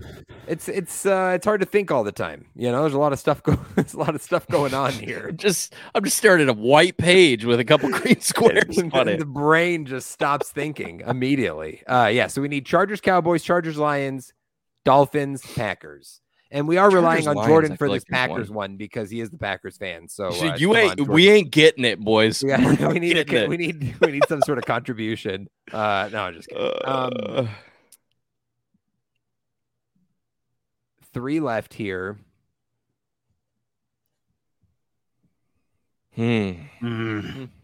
Chase Daniel. Chase Daniel was a backup for the Chargers. Did he back up in Detroit or Dallas?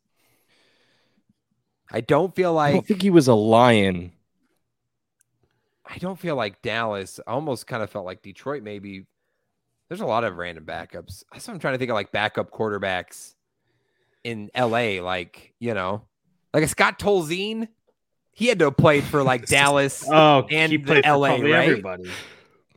He played for Dallas. I know that for sure. Oh, down. He played for LA. What's up? Ryan Leaf. Ryan Leaf for Dallas and LA. Really? Ryan Leaf. I think Ryan Leaf was a backup in Dallas. Was he? Started in San Diego, backup in Dallas. Do we feel good about it? You want to go for it? I feel pretty confident. I don't know. Hey, listen, I'm not. Mo is the sport historian. Who am I to argue with him? We're going for it, Mitch. Nailed it. How? Nailed it. How? 37% on Ryan Leaf. We got 2 left, folks. Holy We are smokes. immaculate Mitch, what- still. What did your brain dispose of for you to keep all of this information? We started talking everything common sense, like normal life skills. High school geometry instantaneously gone. We Yeah, got to remember gone. 2001 Dallas Cowboys backup We have to. quarterbacks. Okay, so 2 remain. Chargers, Lions, Dolphins. This Packers one is Packers. like an offensive lineman. I know The it. Packers Dolphins one is going to be tough. Yeah. Bakhtiari's been there his entire career, right? Yes. Yeah. It's not Bakhtiari. It's going to be a lineman, and it's not a current lineman. I don't think. Yeah. Lions, Chargers, guys. I feel like there's an obvious one for some Yeah. reason. Like those two Yeah. teams just seem. Lions and This Chargers. is killing me. This is killing me.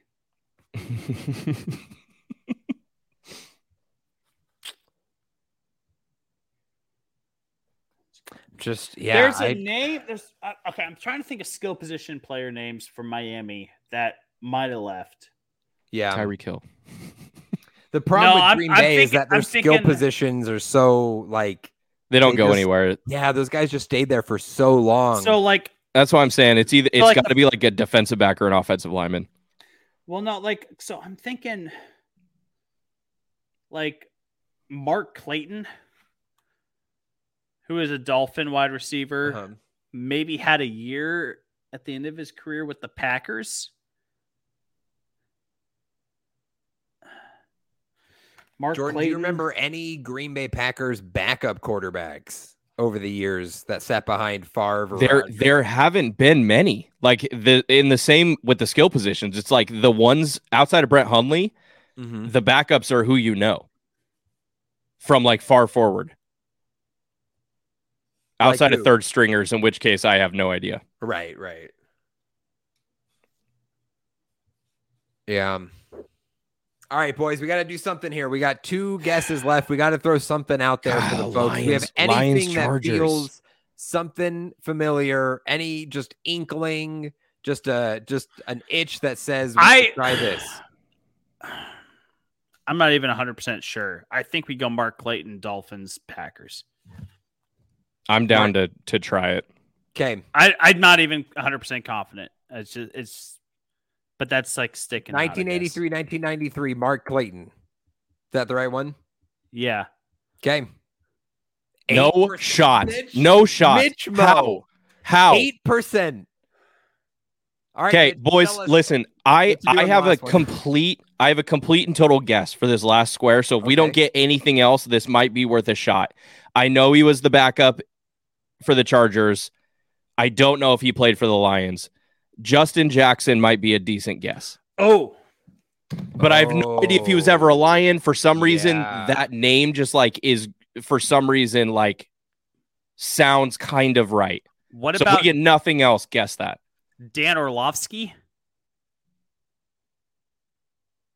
Oh, did he play Or for no, the or Chargers? Curtis Painter? I don't know about Painter. I have no idea on Painter. If it were Dan Orlovsky, I feel like we would have come to that sooner.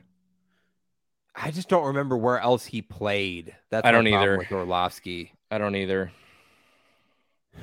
Somebody call E ESPN. Put me on the phone with Dan. Where'd you play? I need Okay, Dan's so we've stat. got Chargers Lions is the final one. Jordan, I what was feel- the name that you mentioned? Justin Jackson, the backup Justin running back Jackson. for the Chargers, not that long ago. I'm And again, that's a total. I have no Yeah. idea if he was ever a Lion.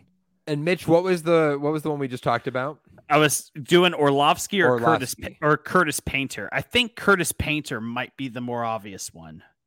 Yeah, see, I don't even know. Honestly, I have no idea who that human Yeah. is. And he only played 4 Curtis seasons, Painter was a backup when Andrew Luck was there. Actually, when Peyton Manning went down with the neck but injury, Luck, before we're they not drafted looking for the Luck. Colts. We're looking for the Chargers and the Lions. No, I think he played for both. For the Colts, the Chargers, and the Lions. I think so. Okay. But like I said, Yeah. Orlovsky is probably the better bet. He had the longer career. We do know he did play 10 years. Do we feel okay sending it on this final one on Dan Orlovsky for Detroit Lions, Los Angeles Chargers? We're sending it no matter what guess we put in. Yes. Is there any other names that feel better for Lions Chargers? Like, I like this backup quarterback, idea. I almost took a stab on like a 70s guy like John Hadel, but like I don't think that's it. I don't think that would matter. Yeah. Send it on Orlov. Let's do it. We're sending it. Dan Orlovsky. Oh. Nope. There it goes. Hey, in the comments right now, if you're watching live, go Google for me if Justin Jackson was ever a Lion and drop it in the comments. I need to know. It's going to bother me.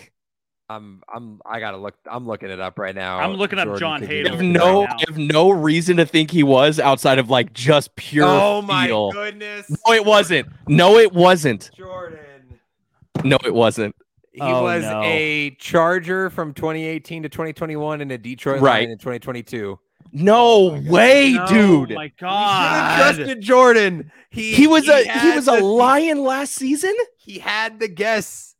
He knew it, and we didn't trust him. Wow. Dude, that was purely like I scrolled through Sleeper one time and saw his name with the Lions or something. That's crazy. Yeah, that's correct. And John Hadel, we would have had correct on Chargers, Packers. I cannot believe that just happened. He was a Packer for 1975. 8 out of 9 on the Immaculate Grid. Yet again, Mitch, we come up short on the last guess, just like we did last time. I'm disappointed I'm disappointed myself. Thanks for the contributions. We should have trusted you. We should have. That was like, dude, gone with it. Justin Jackson with the Lions was like a flavored LaCroix, where it like doesn't taste like what it's supposed to taste like. It tastes like it was in the room where it was made, and then it's like it's strawberry. That was Justin Jackson in the Lions for me. It's like it just feels kind of right for no reason. Love it. Wow. The Immaculate Grid has been fun. It is a test. And guys, if you haven't tried it out, you can try it at immaculategrid.com. But yeah. A lot of fun. If you had any names that you were just screaming at us to pick, please let us know in the comments. Any obvious ones we missed or anything like that. But well done, guys. That was pretty damn good. And we got some really rare names up there as well. So you love to see it. You'd love to see it. All righty. Mitch, I think it's time for the top 5. Oh, boy. Yeah, this is we've been doing our quarterback series, our quarterback by the decades series in the top 5. And I'll tell you what, this is a good one. This is a really good one. We've been talking about the 70s, which were far out. We've been talking about the 80s, which were bitching. But we're going to talk about the 90s right now. And we talked about the 90s, excuse me. But it's time to move into the new millennium, the birth of the new quarterback. And on this week's edition of Mitch Mo's Top 5 List of the Week, we're going to be doing the best quarterbacks of the 2000s. Do you feel like this list was any harder knowing that this is the era that you truly grew up in as a football fan, the one that you probably have the most information and knowledge on and just a personal, like, firsthand view and experience on? Did that make it any harder or did it make it easier? It made it harder by about 576%. Okay. Look, it was such a good era for quarterbacks. And like I said, when we started with the 60s, right, we didn't grow up watching 60s, 70s, 80s quarterbacks, right? And we saw the tail end of really the 90s quarterbacks. The 2000s quarterbacks, that was the first era where we saw their entire careers. And so it became a lot harder to kind of cipher through what we were going to have on, who was making the top 5, who was making honorable mention. But I feel pretty confident with what I got. And And quite honestly, I feel like they're in the right order. I do feel like they're in the right order. So let's start off with the honorable mentions. Michael Vick, Kurt Warner, Ben Roethlisberger, Jeff Garcia, Carson Palmer, and Brett Favre. And the reason Brett Favre... How dare you? I know. Jeff Garcia not making the top 5 is ridiculous. That's what I'm saying, Dallin. That's what I'm saying. That was the first jersey I ever owned. A Niners Jeff Garcia jersey. Thank you. Look, Jeff Garcia was a great, sign him 2 weeks before the season starts, and then he puts together a 12-4 season for you. He was a great quarterback. I know where you're mentioning Jordan, Brett Favre. Brett Favre's I'm joking. He's not top 5. But his greatest success came in the 90s, right? That was where his greatest success came from. And so I do have to shout him out in the honorable mentions, but he's not making the top 5 for the 2000s. As much as I am a Brett Favre guy, I mean, Brett Favre might be as a Bears fan, he might even be one of my favorite quarterbacks of all time. Hey, he threw you the most interceptions you guys ever saw. So yeah, he made us look pretty good. And I've never had a quarterback to brag about. So Sid Luckman, 1948. That's the last guy. Let's get into the top 5 though. Starting at number 5, Dallin, we're going with the late great Steve McNair. Steve McNair is making the top 5 here. A 62-42 record throughout the 90s, 62% completion percentage, 124 touchdowns to 183 interceptions. He had that great run with the Titans in the early 2000s, almost knocking off the greatest show on turf, St. Louis Rams. Look, the guy's situation was full of glory and full of tragedy, right? You know, he was involved in a very unfortunate situation that cut his life short. I think that had he been playing longer, we would be talking about him in the top 3 of the 2000s. I think that this guy really was a special talent coming out of Alcorn State. The running ability, the ability to play, make, and create on the run. Steve McNair was really, truly a special talent. And so he's going to get the number 5 nod on my list. Yeah, a bit of a surprising pick. And I did notice you left off Big Ben. And as someone who doesn't like Big Ben that much, I love that Steve McNair gets in over him. So I am on board with this pick. Yeah, I mean, and Big Ben won 2 Super Bowls in the 2000s. So I have to get off the 90s. I'm still stuck in the 90s. It won 2 touchdowns or 2 Super Bowls in the 2000s, but the longevity of success wasn't there for him. So moving on to number 4 on the list. Number 4, we're going to Donovan McNabb. Donovan McNabb, the product out of Syracuse. 208 touchdowns, 93 interceptions, a 90-45-1 career record throughout the 90s. Surprisingly completed under 60% of his passes, only 59.5%, over 31,000, almost 32,000 yards passing, but the guy kind of was the first introduction to him and Steve McNair kind of at the same time were kind of that introduction into the new age quarterback with the ability to use the legs and create on the run, kind of making way for guys like Russell Wilson. And what I assume would be Bryce Young, the guys that can create with their legs and create with their arm at the same time, but also have the ability to tuck and run at the same time. Donovan McNabb was part of that movement, and that's why he gets number 4 on the list. Cover athlete on the first football video game I ever played, Madden 06, baby. Wow. There you go. I love that. That's a great pick because he had a great career and went to the Super Bowl, went to they went to 3 straight NFC championship games, the Eagles did. So, I mean, a lot of success, didn't get the Super Bowl rings. So we don't think about him amongst those other names, but went to a Super Bowl in 2005, I believe. And they played the Patriots during their run. Yep. And then he got the cover in 2006. Yep. He sure did. Number 3 on the list, I'm going to go with Drew Brees. Drew Brees is going to be there, 68-53. So maybe the winning percentage isn't quite there what it would be with the other quarterbacks. But the raw numbers are there: 202 touchdowns, 110 interceptions, almost 31,000 passing yards, completing almost 65% of his passes. It's very clear that his best years came when he went to New Orleans, right? He had some good years in San Diego, but once they drafted Phillip Rivers, he gets moved to New Orleans. He brings that first Super Bowl title to the city. This was post-Hurricane Katrina. The impact that he had on that city and that culture, parlayed with his fantastic play and his sustained success. Drew Brees has to be one of the best quarterbacks of the 2000s, and that's why he lands on number 3 on the list. Yeah, love that. And the fact that he's number 3 and the 2010s statistically are a better decade for him. So he did win the Super Bowl in the 2000s, but I mean, yeah, that's pretty impressive. Yeah, no spoiler, but that list will come in a couple of weeks. But number 2 on the list, and Dallin, this is where the controversy starts. Oh,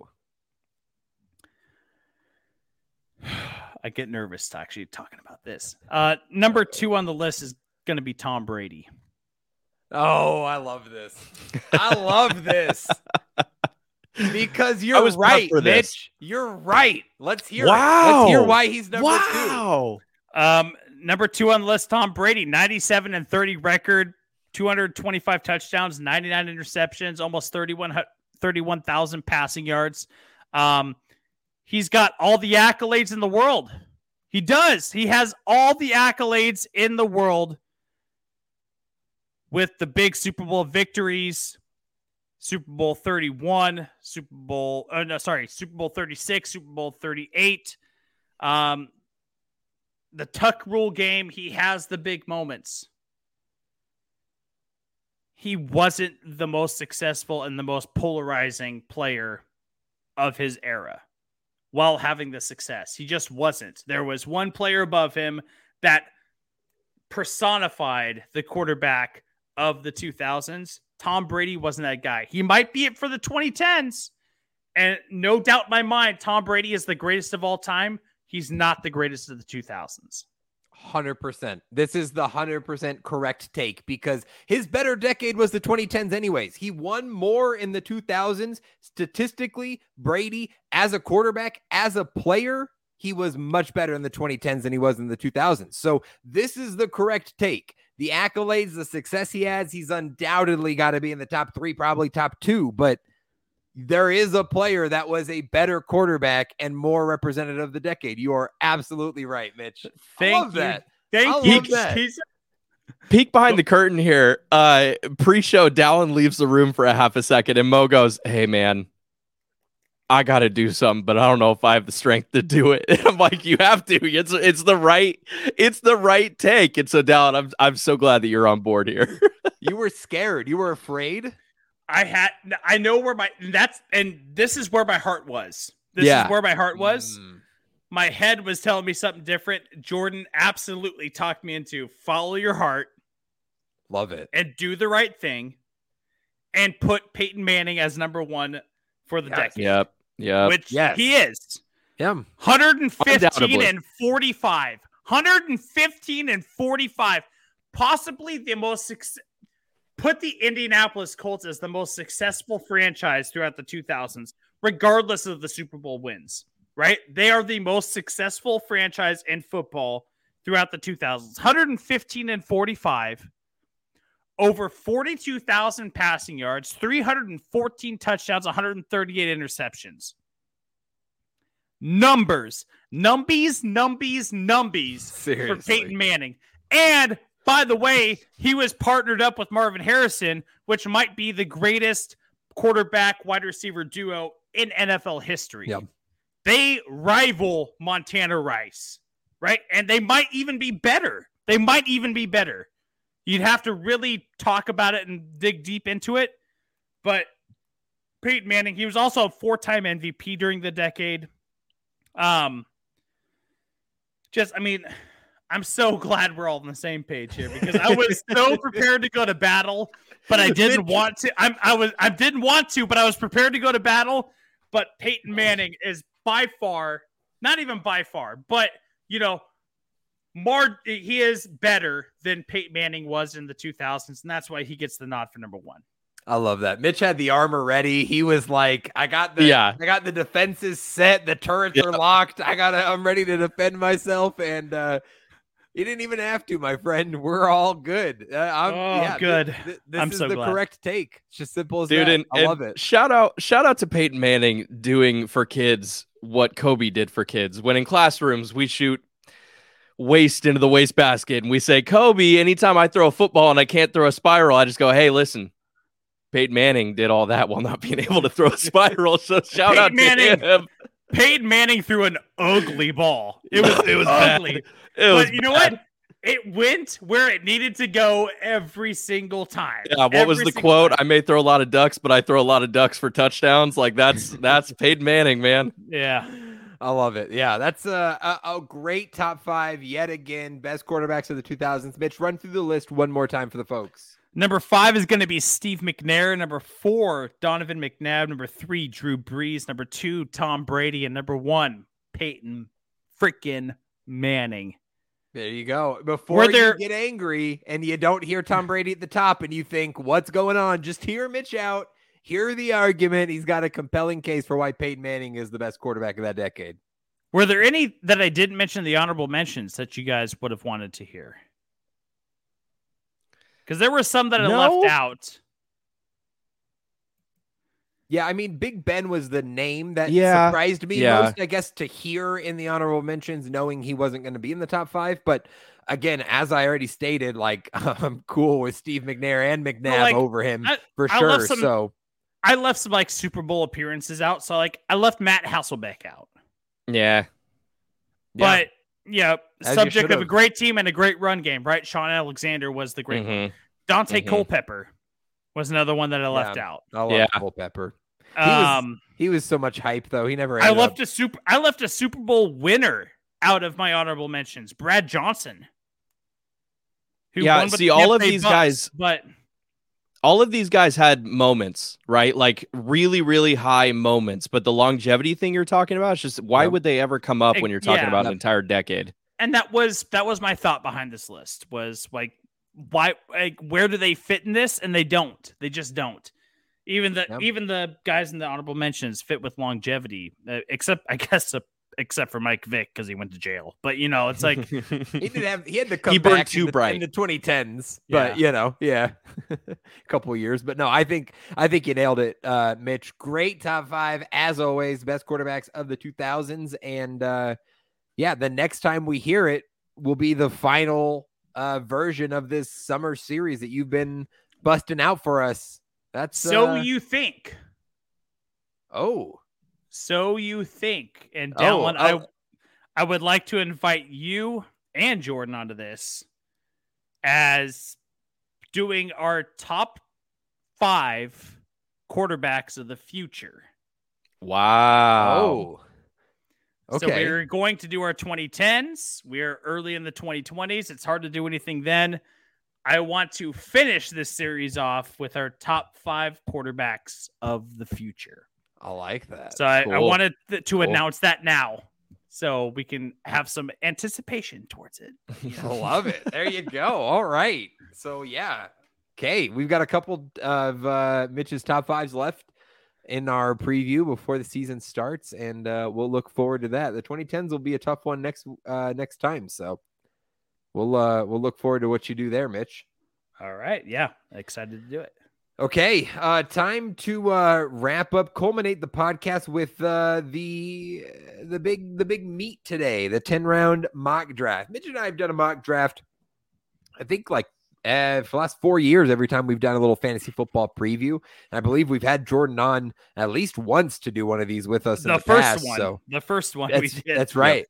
The very first one. And this time we'll get to do it with a little help from the video screen, which is fun. First time on the live stream, so we can actually get a view of it. So if you're listening along, you will have to just listen. But come over to YouTube right now, youtube.com/sportshour guys, and you can actually watch this mock draft live and see the names as they pop up. But we're going to do a little 10-round mock. Setup here is just pretty straightforward. PPR league, 1 quarterback, 2 flex. We are all drafting at our positions in our actual redraft league that will be taking place in the next probably couple of weeks, depending on when we nail it down. So a little practice for us where we're going to be looking at, though our league is set up a little different than this one. But it's always a fun exercise to see what names pop up and sort of workshop ideas of players in the range that you like, strategies to go through. And that's how we'll approach this today on the mock draft. So anything else before we jump in, guys? Let's go. Let's do it. Let's get into it. All righty. Well, sound effects. I know I turned it off. I don't want that every time. Sorry. Unless you like it, I'll keep it on for you, Mitch.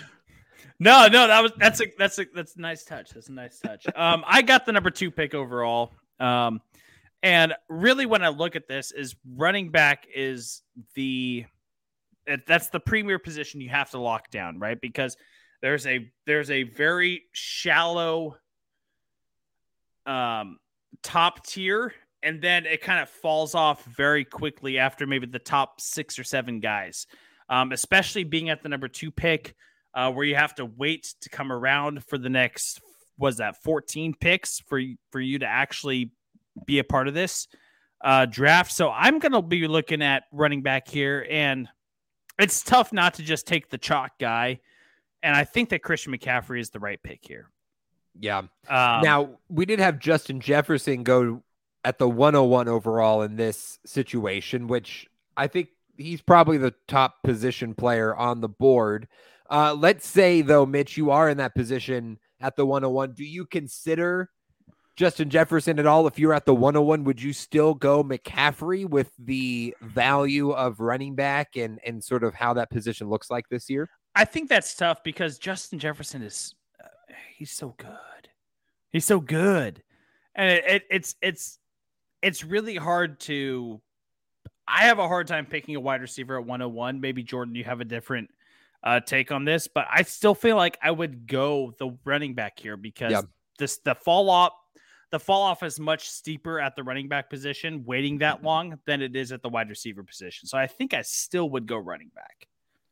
Yeah, running back is scarcer this year even than it's been in previous years. It feels like with injuries and guys that we know to be pillars of the position previously straight up not having jobs. But even with that, Mo, I think Justin Jefferson has separated himself so far from the rest of the pack that he's my personal 101. But I have no issue if you wanted to take Christian McCaffrey first in your draft, if you wanted to do that, but it would be Jefferson for me.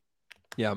I think that's fair. I would not envy someone having to make that decision, I guess. Cause I guess there's no wrong ways to go with either of those players, but that is really tough for me there. I think you can't really go wrong with either of those picks, but Jordan, you're up now at the 5th pick. Yeah, I'm at 105, and I was fully prepared to have a long conversation where I deliberated between Travis Kelce and Cooper Kupp, because in your drafts, that's probably what you're going to have to do at this position.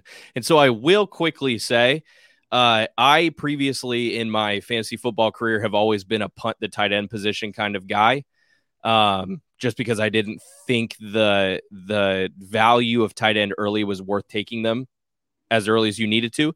This year, I think it's different.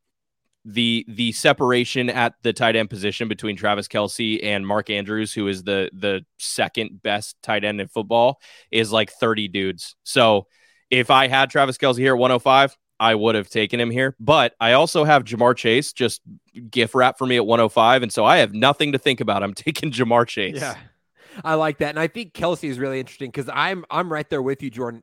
Traditionally, I am like, I don't really care about tight end, but this year, Kelce specifically in the first round, I would feel very comfortable, especially with the running back situation. And you're comparing him to the wide receivers around that range. He's basically a wide receiver 1. Don't think about him as a tight end. Think about him as your top flex. And like, that's it, because that's the kind of numbers he's putting up. He's putting up, top flex kind of numbers. So yeah, I like shout out real quick, boys. Michael in the comments. Yo, Michael, do you have a player in your league that drafts a quarterback early? If so, Kelce might get there to you at 7. Otherwise, I don't know, buddy. That might be late. Yeah, it's a great question. Michael asked, for those listening, I have the 7th pick in a 12-man league. I really want Kelce. Do you think he can fall? Yeah, I mean, Depends on if quarterbacks are high. If you play a super flex, quarterbacks are going to get bumped up. That might help. And latest I see him falling is 6 because you're going to have exactly the way it went here, right? There's going to be Jefferson, McCaffrey, Eckler, Jamar Chase, probably Cooper Kupp at 5-ish range. And then you never know. Guys do crazier things taking somebody else there. So maybe at 7, it's not unheard of, but like 6 is right about as late as I see him going. Yeah, I think that's pretty fair. All right, I'm up with the 108. Again, Jordan took Jamar Chase at the 105. Got another running back and wide receiver off the board for me here. This guy has fallen a bit, and I think he's a less sexy pick than he has been in years past because of the down year. But I'm going to go Cooper Kupp here because I think he's just poised for another really solid season. And the injuries and everything with the Rams just went so terribly last year that I understand people being hesitant to jump right back in on Cooper Kupp. But at this point, right, I'm getting him as wide receiver 4 behind Jefferson, Chase, and Tyreek Hill at the 108. I feel very comfortable with Kupp. The numbers are going to be there for him to be a very solid wide receiver 1, and I don't like the running back options. So that one seems pretty easy for me. Yeah, I think that Kupp is a solid pick here. And when you talk about people being skeptical on going back in on Kupp, I'm in a dynasty league right now where we're going to have a supplemental draft, and because of abandoned teams, and I got the number 1 overall pick in that supplemental draft. Cooper Kupp is one of the available guys. You bet your ass I'm going after Cooper Kupp. Yeah, you bet your ass I'm taking that guy because he is just so. What he contributes to that offense is so important, and I think that he's going to continue to be a target monster in that offense. Yeah, I think that's fair. All right, I'm back up in the second round here at the 203. Got wide receiver on the board. Typically, I like to walk away with a running back in the first 2 rounds if the value is there.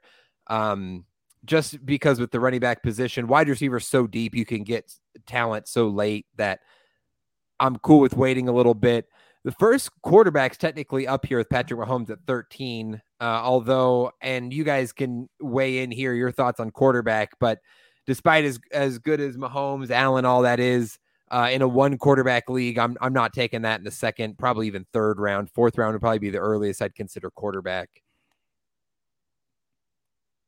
Yeah, 1 quarterback leagues I'm definitely punting. There's enough value lower down the board at quarterback that you can make up points and really not be that far behind guys. Like Patrick Mahomes is obviously going to put up way more points than your middle tier guys, but with the rest of your roster construction being better for punting, you're not going to lose that many points overall for punting, kind of for a middle tier, middle round kind of guy.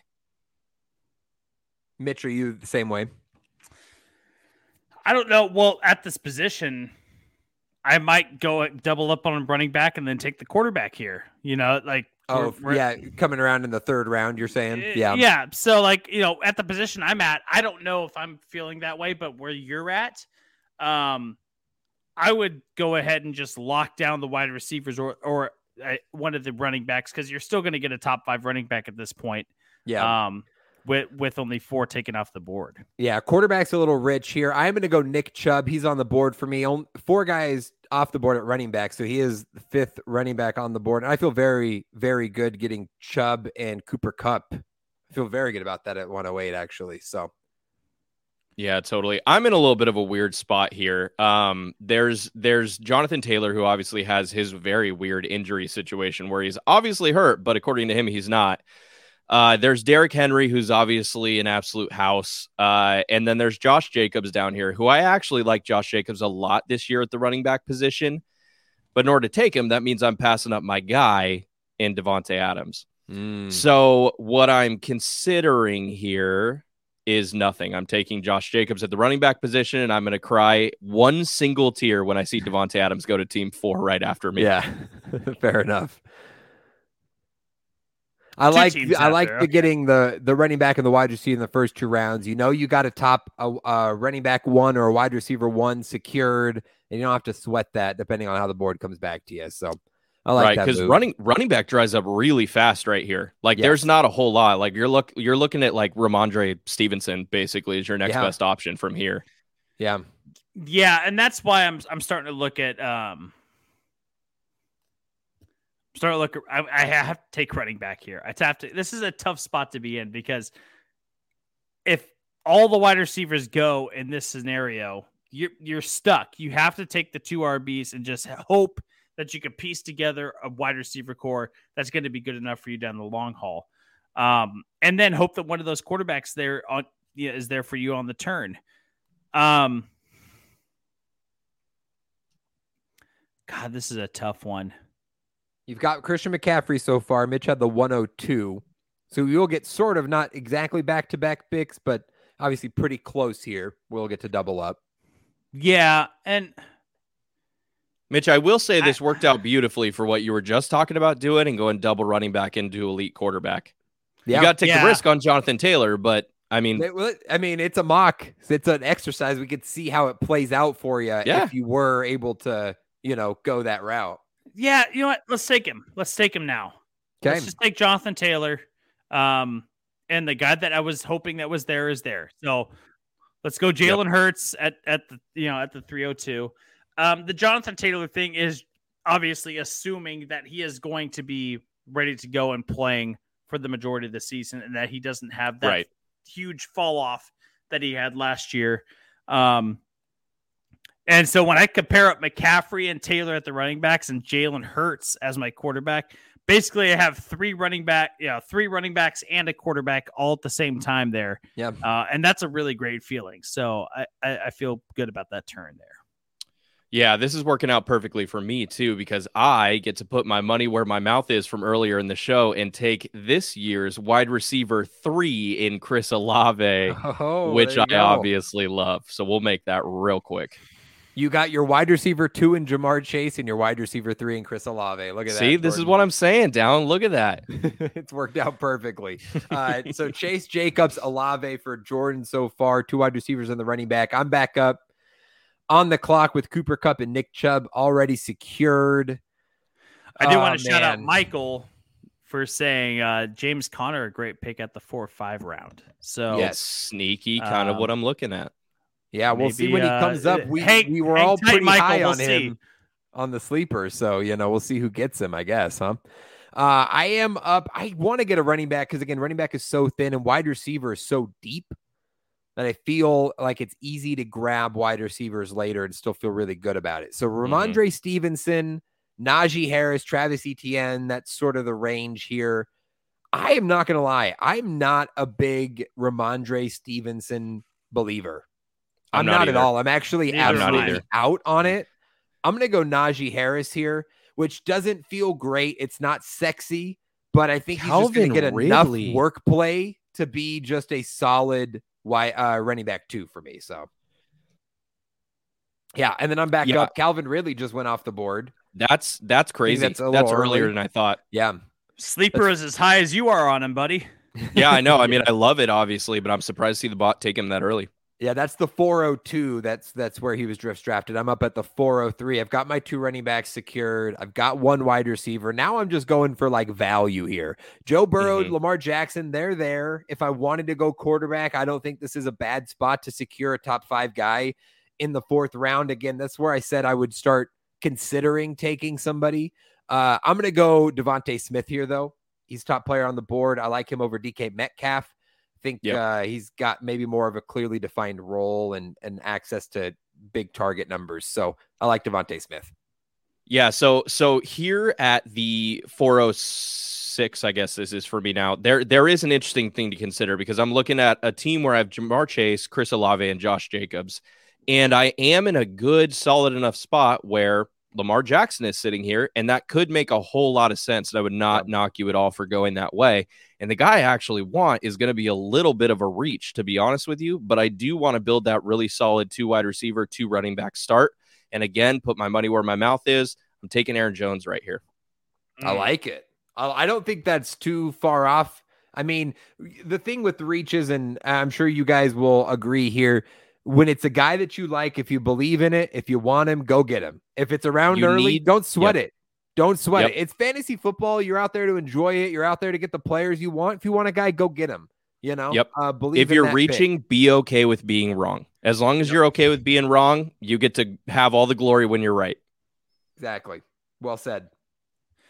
Yeah, absolutely. Well, I think with right now with me being at the 409, with basically the top two tight ends, punt the position, like Jordan has talked about in the past, or Jordan just talked about a couple minutes ago, and focus on the other skill positions, come back and get a tight end later. I don't have a wide receiver yet. I think I could still get a wide receiver 1 at this spot. And so I'm going to go with a guy that's got a lot of diversity to him. I think the guy that can catch the football, run the football exceptionally well. I'm going to go Deebo Samuel at the 409. Yeah. Mitch just keeps drafting running backs. It's crazy. You've got 4 running backs on your roster. That's all I see. It's nuts. Yeah, I mean, tons of running backs. But okay, let me take my first true wide receiver here. And I'm going to go with Amari Cooper. Wow. And we just talked about Amari. And I like this. What is happening right now? You waited on wide receiver, right? And you got your first 2 wide receivers around 4 and 5, and your top 2 wideouts are Deebo Samuel and Amari Cooper. I mean, you are there's no problems there. You're feeling great about your wide receiver situation, and you were able to secure 2 running backs and a quarterback already. So that wide receivers are just so deep. And there's really, I mean, all the guys, the sleepers we talked about, were all in those late teens, 16, 17, that range. There's guys in that range you can get that could be a solid wide receiver 1 for you this year that you don't have to sweat as much. So I think that's a really smart strategy there as far as the draft goes. And I think it's worked out really well for you so far. Yeah, so far so good. Well, yeah. We'll see how it goes from 6 through 10, but so sitting here with my next pick, 505, we have a guy who has slipped about 20 picks behind his ADP, and I'm in a position where now I wouldn't necessarily look to take a quarterback, but I have Lamar Jackson still sitting here, boys, and I would label myself a fool if I did not take that value. I'm going to take Lamar Jackson here with my 5th pick. Yeah. That's if you weren't going to do it, I would have done it. So I think that's when he falls to you like that, you got to take him, and you're getting him here at what, QB6? I mean, that's great. Yeah. Yep. QB6 in the 5th round. So love that. I'm up here 508. I've got 2 running backs, 2 wide receivers, no quarterback, no tight end. A couple of those guys up here at the top of this big board, and Justin Fields and George Kittle, which I could certainly consider. I don't think I'm going to go that route, though. I want to get good value. I want to get a guy that I feel like is going to be I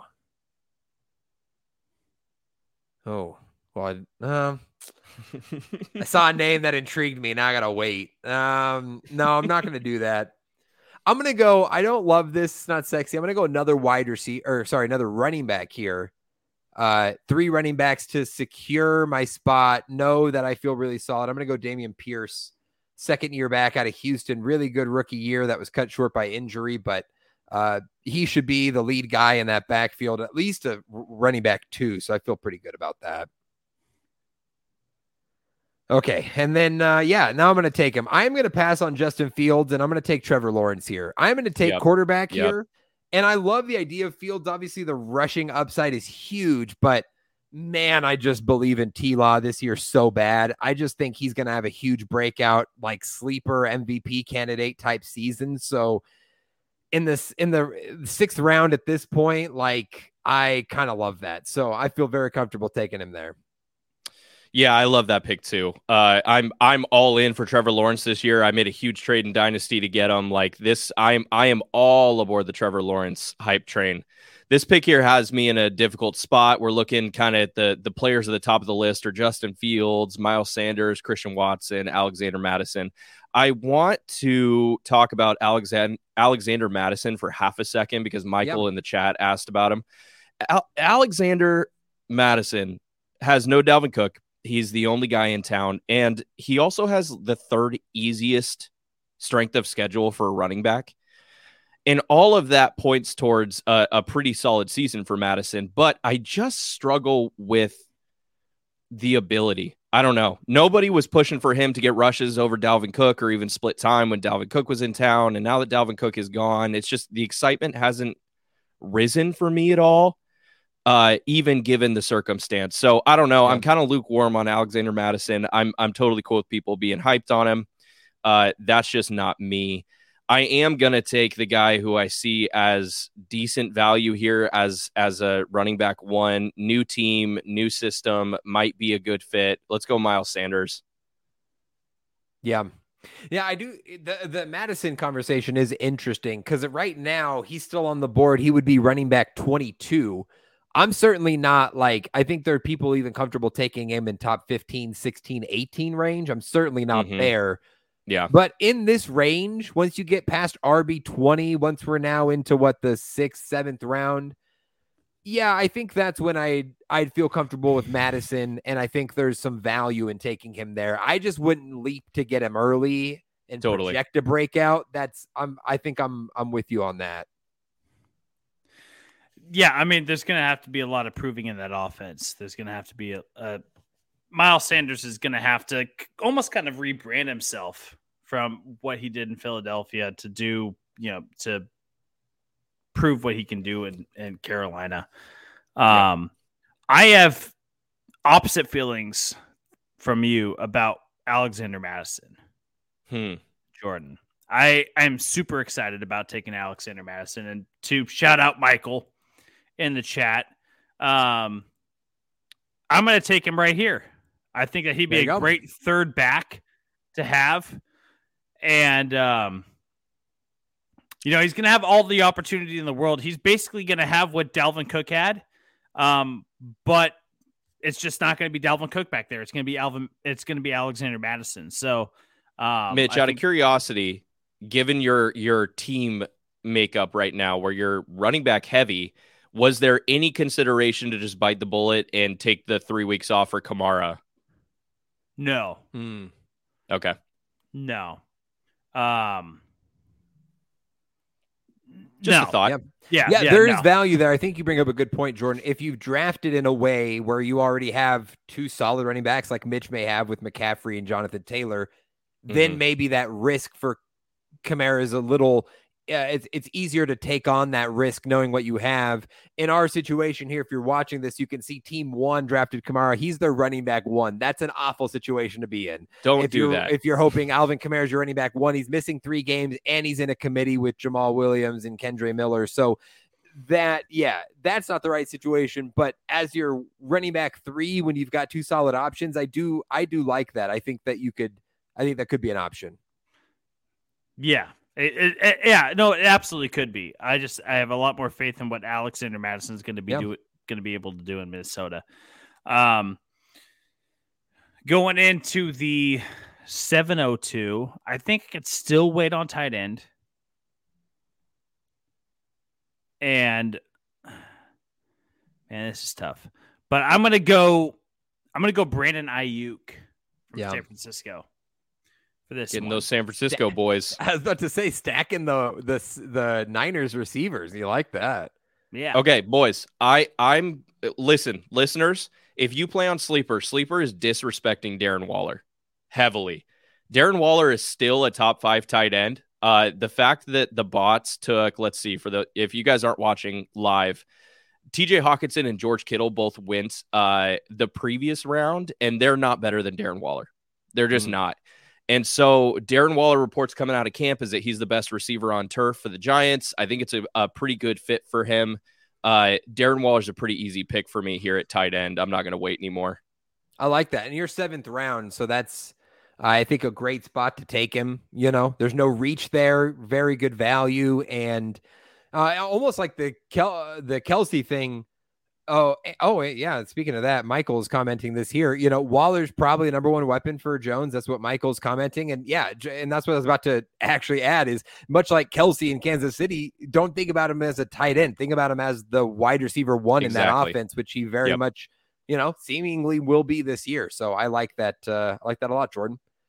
All right. 708. I've got my quarterback. I've got 3 running backs, 2 wide receivers. Now I'm just, looking for value. If there's a tight end I like, great. If not, we'll go somewhere else. I have already taken 3 running backs, but you can never have enough. And we talked about this guy. He was my pick at running back. I would be foolish if I didn't take James Conner, right? I mean, I brought him up already on this podcast. So James Conner in the 7th round, even as my running back 4, having already got a couple guys on the board, I feel very good about because, again, running back is just so sus that might be all I take. I might take one handcuff, later rounds, and that might be it for me, but I'd feel pretty good about having those 4 guys. Yeah, that's great value. I would. Crazy value. Yeah. All right. And then at the 803, we got some tight end on board with Kyle Pitts potentially. I don't feel great about Pitts. Probably going to go wide receiver here. Let's just go Tyler Lockett. I think we're kind of overthinking it if we are second guessing Tyler Lockett. Guy has literally been like penciled in wide receiver like 10 to 15 like the last 4 years straight. Even with DK Metcalf there, it hasn't wavered. If anything, he's been better. Top 10 wide receivers. So yeah, in the 8th round, that feels awesome. Yeah, there's a real possibility JSN pushes him to wide receiver 3 on the roster. But still, it's like you're not ever counting out Tyler Lockett's production. Like if the guy's on the field, he's going to catch a long pass. You know what I mean?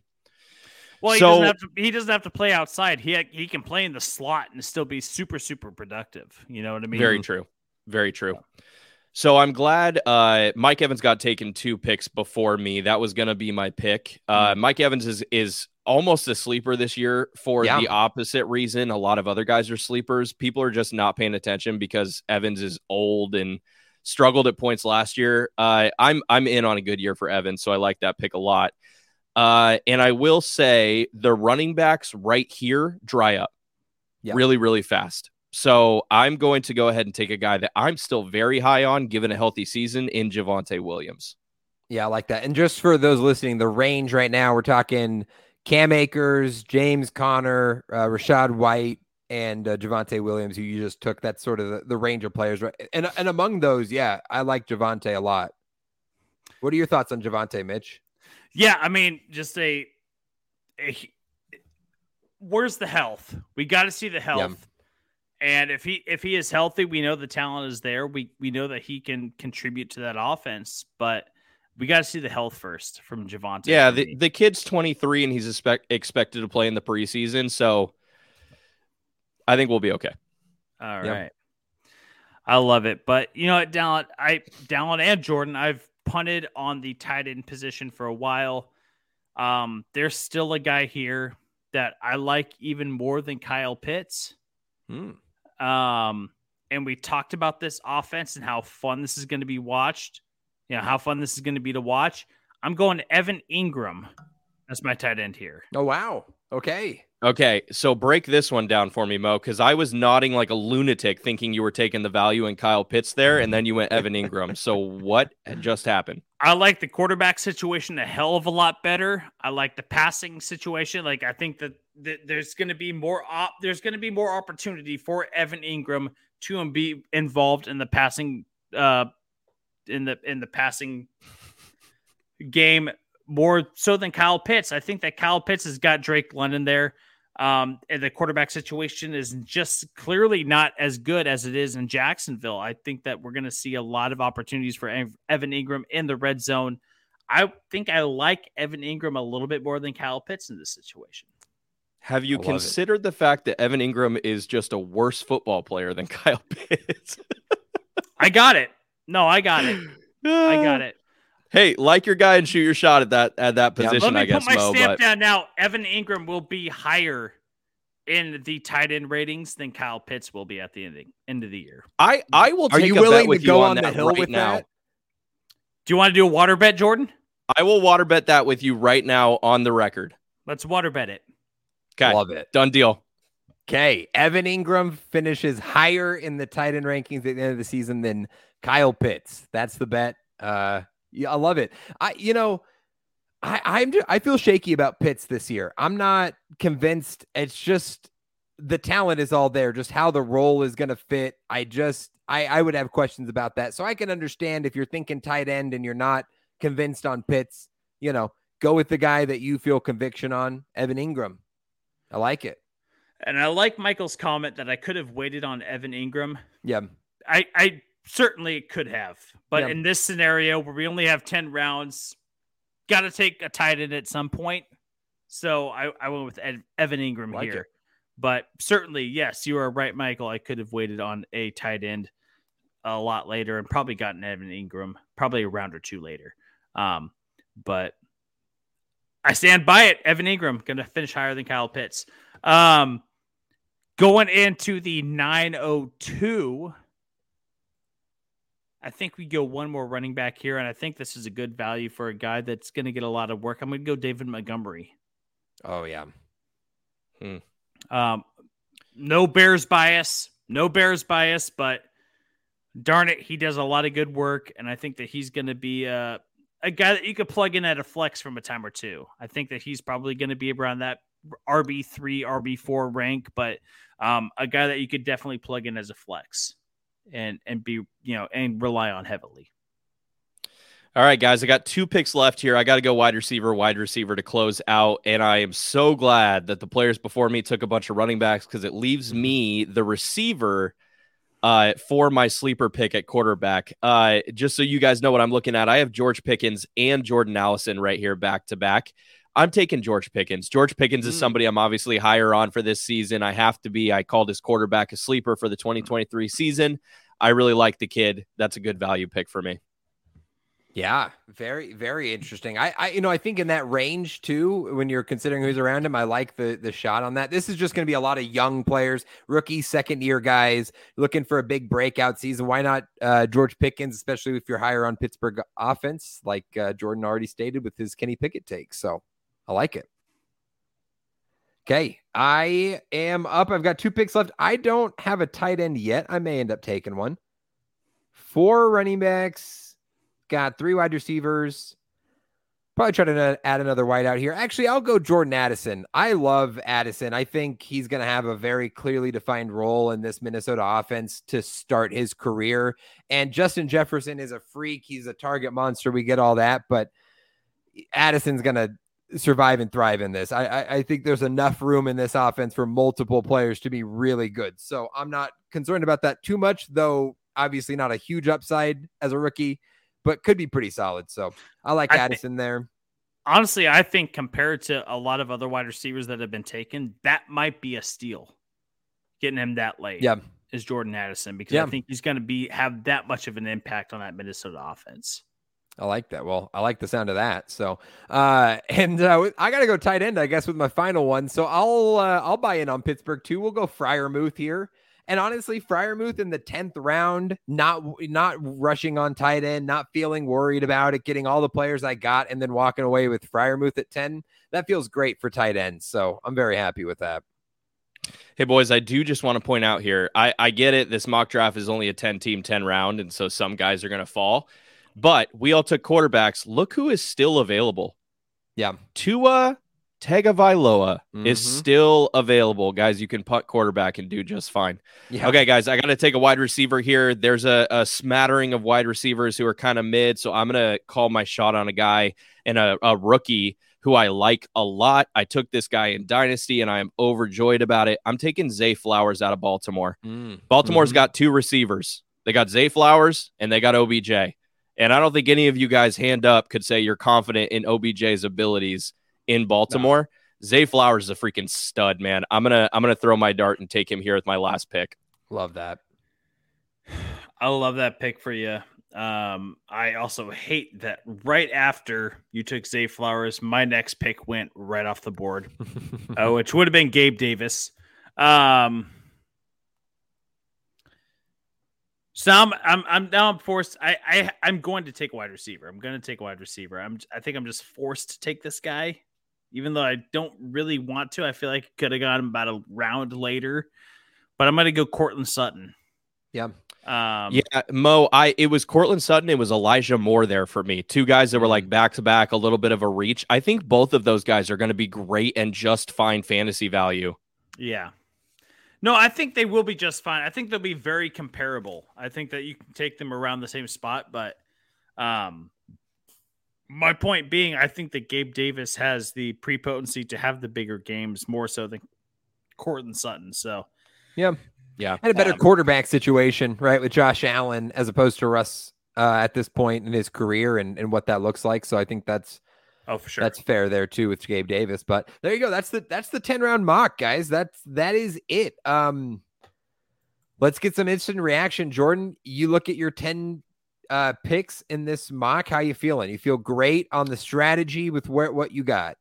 Oh, I'm actually overjoyed with this team, excluding the Miles Sanders pick. I hate Miles Sanders. It just always will be the case, no matter if he's good or not. I just don't like the guy. But outside of that, Mo, in the last round, when you were talking about taking Gabe Davis, it was between Zay Flowers and Gabe Davis for me. And the reason I really went Zay Flowers was to stack with Lamar Jackson. It just felt like good value. Mm-hmm. But man, overall, boys, if I could roll with this team into redraft this year, I'm going to be in good shape. Yeah. What about you, Mitch? Yeah, I feel really confident in my rounds like 1 through 5. I feel like I drafted rounds 1 through 5 exceptionally well. 6 through 10, just, I feel like maybe I reached on Evan Ingram just a little bit too early. But I felt like I needed to snag the tight end when I need, at that point. I'm always super critical of my own team, though. I'm super critical of my own drafting strategy, but I feel really good about this team. And if I could take this team into a redraft league, I feel pretty comfortable with it. Yeah, I don't know if I'm beating Jordan's. I don't know if I'm beating Jordan's team, but I feel pretty comfortable with it. Jordan's is pretty stagnant. It's nice to be right smack dab in the middle. Usually it works out pretty well for you. But I feel good. I feel good where I'm at 8. I just love seeing the different strategies, the different ways you can go. That's why mock draft exercises are so useful, because when you're in that situation, you don't know how the board will fall to you, and you may want to pivot. You may want to think about a different, path in your draft. So go for it. Try a mock, try it out, see what it looks like, see how your roster plays out. If you don't like how that looks, then don't do that. But it's a great exercise to sort of try different strategies out that maybe you're not familiar with, that you don't always go. And yeah, I mean, this was very useful for me. I'll tell you that. I know our draft will be different. Again, we play in like a super flex, 2 quarterbacks. So quarterbacks will be probably 6 or 7 of the top 10 picks will be quarterbacks in our league. It'll look very different, but it's still a useful exercise nonetheless. Yeah, absolutely. Okay. There you go. Anything else we want to say about the mock draft? We did a couple of things. I want to bring this up about Michael had a comment about Khalil Herbert. How do you feel about Khalil Herbert as far as fantasy goes? Maybe Mitch, you're the Bears guy. What do you think? There's a lot. Late round at best. I mean, we got Donta Foreman, the great, he's going to be a great short yardage guy. Yeah. Rashawn Johnson, they just drafted, is going to be a contributor in that offense. I think he's got a ton of talent. I think Khalil Herbert, contrary to belief, is not a great passing down guy. He's not a guy that catches a ton of passes. He's shown basically the majority of his success on the ground. So I think that you see kind of more of a traditional Bears offense in that sense. And so Khalil Herbert would probably be a good depth guy when it comes to fantasy, but I wouldn't be banking on him as a RB3, RB4 in your offense. He would be a good depth guy that you could plug in a good matchup, and plug him in that sort of sense. Yeah, Bears backfield probably one you just want to avoid entirely. Yeah, in normal redraft it's not in a good state right now. No. And it's just so hard to know who's going to really come out with the most carries. And you know what? That Khalil Herbert or Rashawn Johnson or Donta Foreman might emerge, and a guy that you want to add off the waivers, but out in draft season, maybe want to avoid. And you might want to put a hold on that and see how that works out. Yeah, fighting with Donta Foreman for snaps is not necessarily where you want to be at this point in the season. Last time we saw Donta Foreman, he looked really good in some stretches. So it's just it's not clear enough. It's not clear enough. It's not going to be clear enough. And even when it is, I don't know if you're going to get enough fantasy value to justify the pick. So I would just stay away. Yeah. Exactly. Michael also asks, I don't know, I'm the only one that does this, but I queue everyone I'm interested in. I queue before the draft starts, so I know who I should go with. Yeah. Jordan, as one of the fancy experts, is queuing something that you should do or something that you rely on, or is that something do you stay away from queuing so you can kind of go with the flow of the draft and kind of get a feel for the way the direction is going? I don't start my draft with a queue full. I will throw guys into my queue when we get into the late rounds just to remind myself that I'm going to reach 20 players down to get this guy if that's the case. Sure. There's nothing wrong with queuing ahead of time. The only thing I would say, Michael, is make sure that you stay water in your drafts, because one of the things that tends to happen when you queue early is you just get laser focused on the guys that you wanted ahead of time, that you lose sight of guys falling sometimes, or some of your other draft mates just being morons. So stay water, make sure that you are moving as the draft moves, but there's nothing wrong with queuing. Go for it. Yeah, I think that's great advice. I very much queue players in the range that I'm going to be interested in. Absolutely. I do that, Michael. I'll put those players, just a note for myself. But then, as Jordan said, as the draft goes, you got to stay fluid. You got to be able to roll with it. And if you get a good value, if someone falls to you, you can't anticipate. I love going for it. So I think that's absolutely a great strategy. Use the queue there. So yeah, as Stephen A says, the list is fluid. It's fluid. It's there fluid. So there you go. Have what you know what you want to go get, but be willing to be flexible and change what you got queued, and go after the guy that maybe falls a little bit, and that is at your availability when you pick. Yeah, there you go. That's the 10-round mock draft. That's the fantasy football preview on the Sports Hour podcast. Big thanks to Jordan Fox, our good friend, fellow Sports Hour guy, for joining us for this. He is the fantasy football expert. So fitting that we had you on for this episode. How'd it go? How did it feel being live on the podcast for 2+ hours? You feeling all right? Are you ever going to come back? Listen, it's always great to see your smiling faces and get to talk fantasy football. Thanks for having me on. It was a blast. Yeah, it was a great time. Love it. Well, we appreciate you joining us, and we appreciate you at home, wherever you are listening. If you're watching live on YouTube or Twitter, if you joined us tonight on this Thursday evening, we appreciate it. If you're listening on the podcast feed, we appreciate it. Follow us on social. Wherever you are on social media, you'll find us. Instagram is at the Sports Hour Guys. The TikTok is at the Sports Hour Guys. Twitter at Sports Hour Guys. YouTube at the Sports Hour Guys. I mean, come on. Call it by the right name. What? It's not Twitter. We got to change this now too. Jesus, bro. It's X, baby. Follow X. us on X. I just edited it. Okay, there you go. Follow us on X at Sports Hour Guys. Great catch. I had no idea what you were talking about. I was like, what? Well, YouTube? I know it sucks. I know it sucks, so we got to change stuff. But, it happens. Yes, you're right. You're right. It is on X. Yeah, wherever you listen to podcasts, right, Mitch? That's where you can find us. Absolutely, wherever you can get your podcast. You can get us on Apple Podcasts, Spotify, Stitcher, wherever you can listen to your podcasts. You will find us there. Just look up the Sports Hour Guys. And once again, Michael, thank you. You are the MVP of the episode. Shout out you, dog. Appreciate it. You have been an MVP of this episode. We got a new sub. He just said, "Def, listen again." Let me read the comment verbatim. Def, tune in again. I subbed. Thank you, Michael, for doing that. We love it. We appreciate you. We look forward to hearing from you next week as we get into more of the college football swing of things. Once again, Apple Podcasts, Spotify, Stitcher, that's where you can listen to this podcast. You can go ahead and get on Apple Podcasts, leave us a rating and review. Tell us that we suck, because, Dallin, that is the only way that we can get better. It is the only way that we can get better and be more like Michael, folks. Subscribe on YouTube. Be more like Michael. Go. Let's do it. So, till next time, we love you, we appreciate you, and we'll catch you next week. So long, everybody, and a very pleasant good evening to you, wherever you may be. See ya!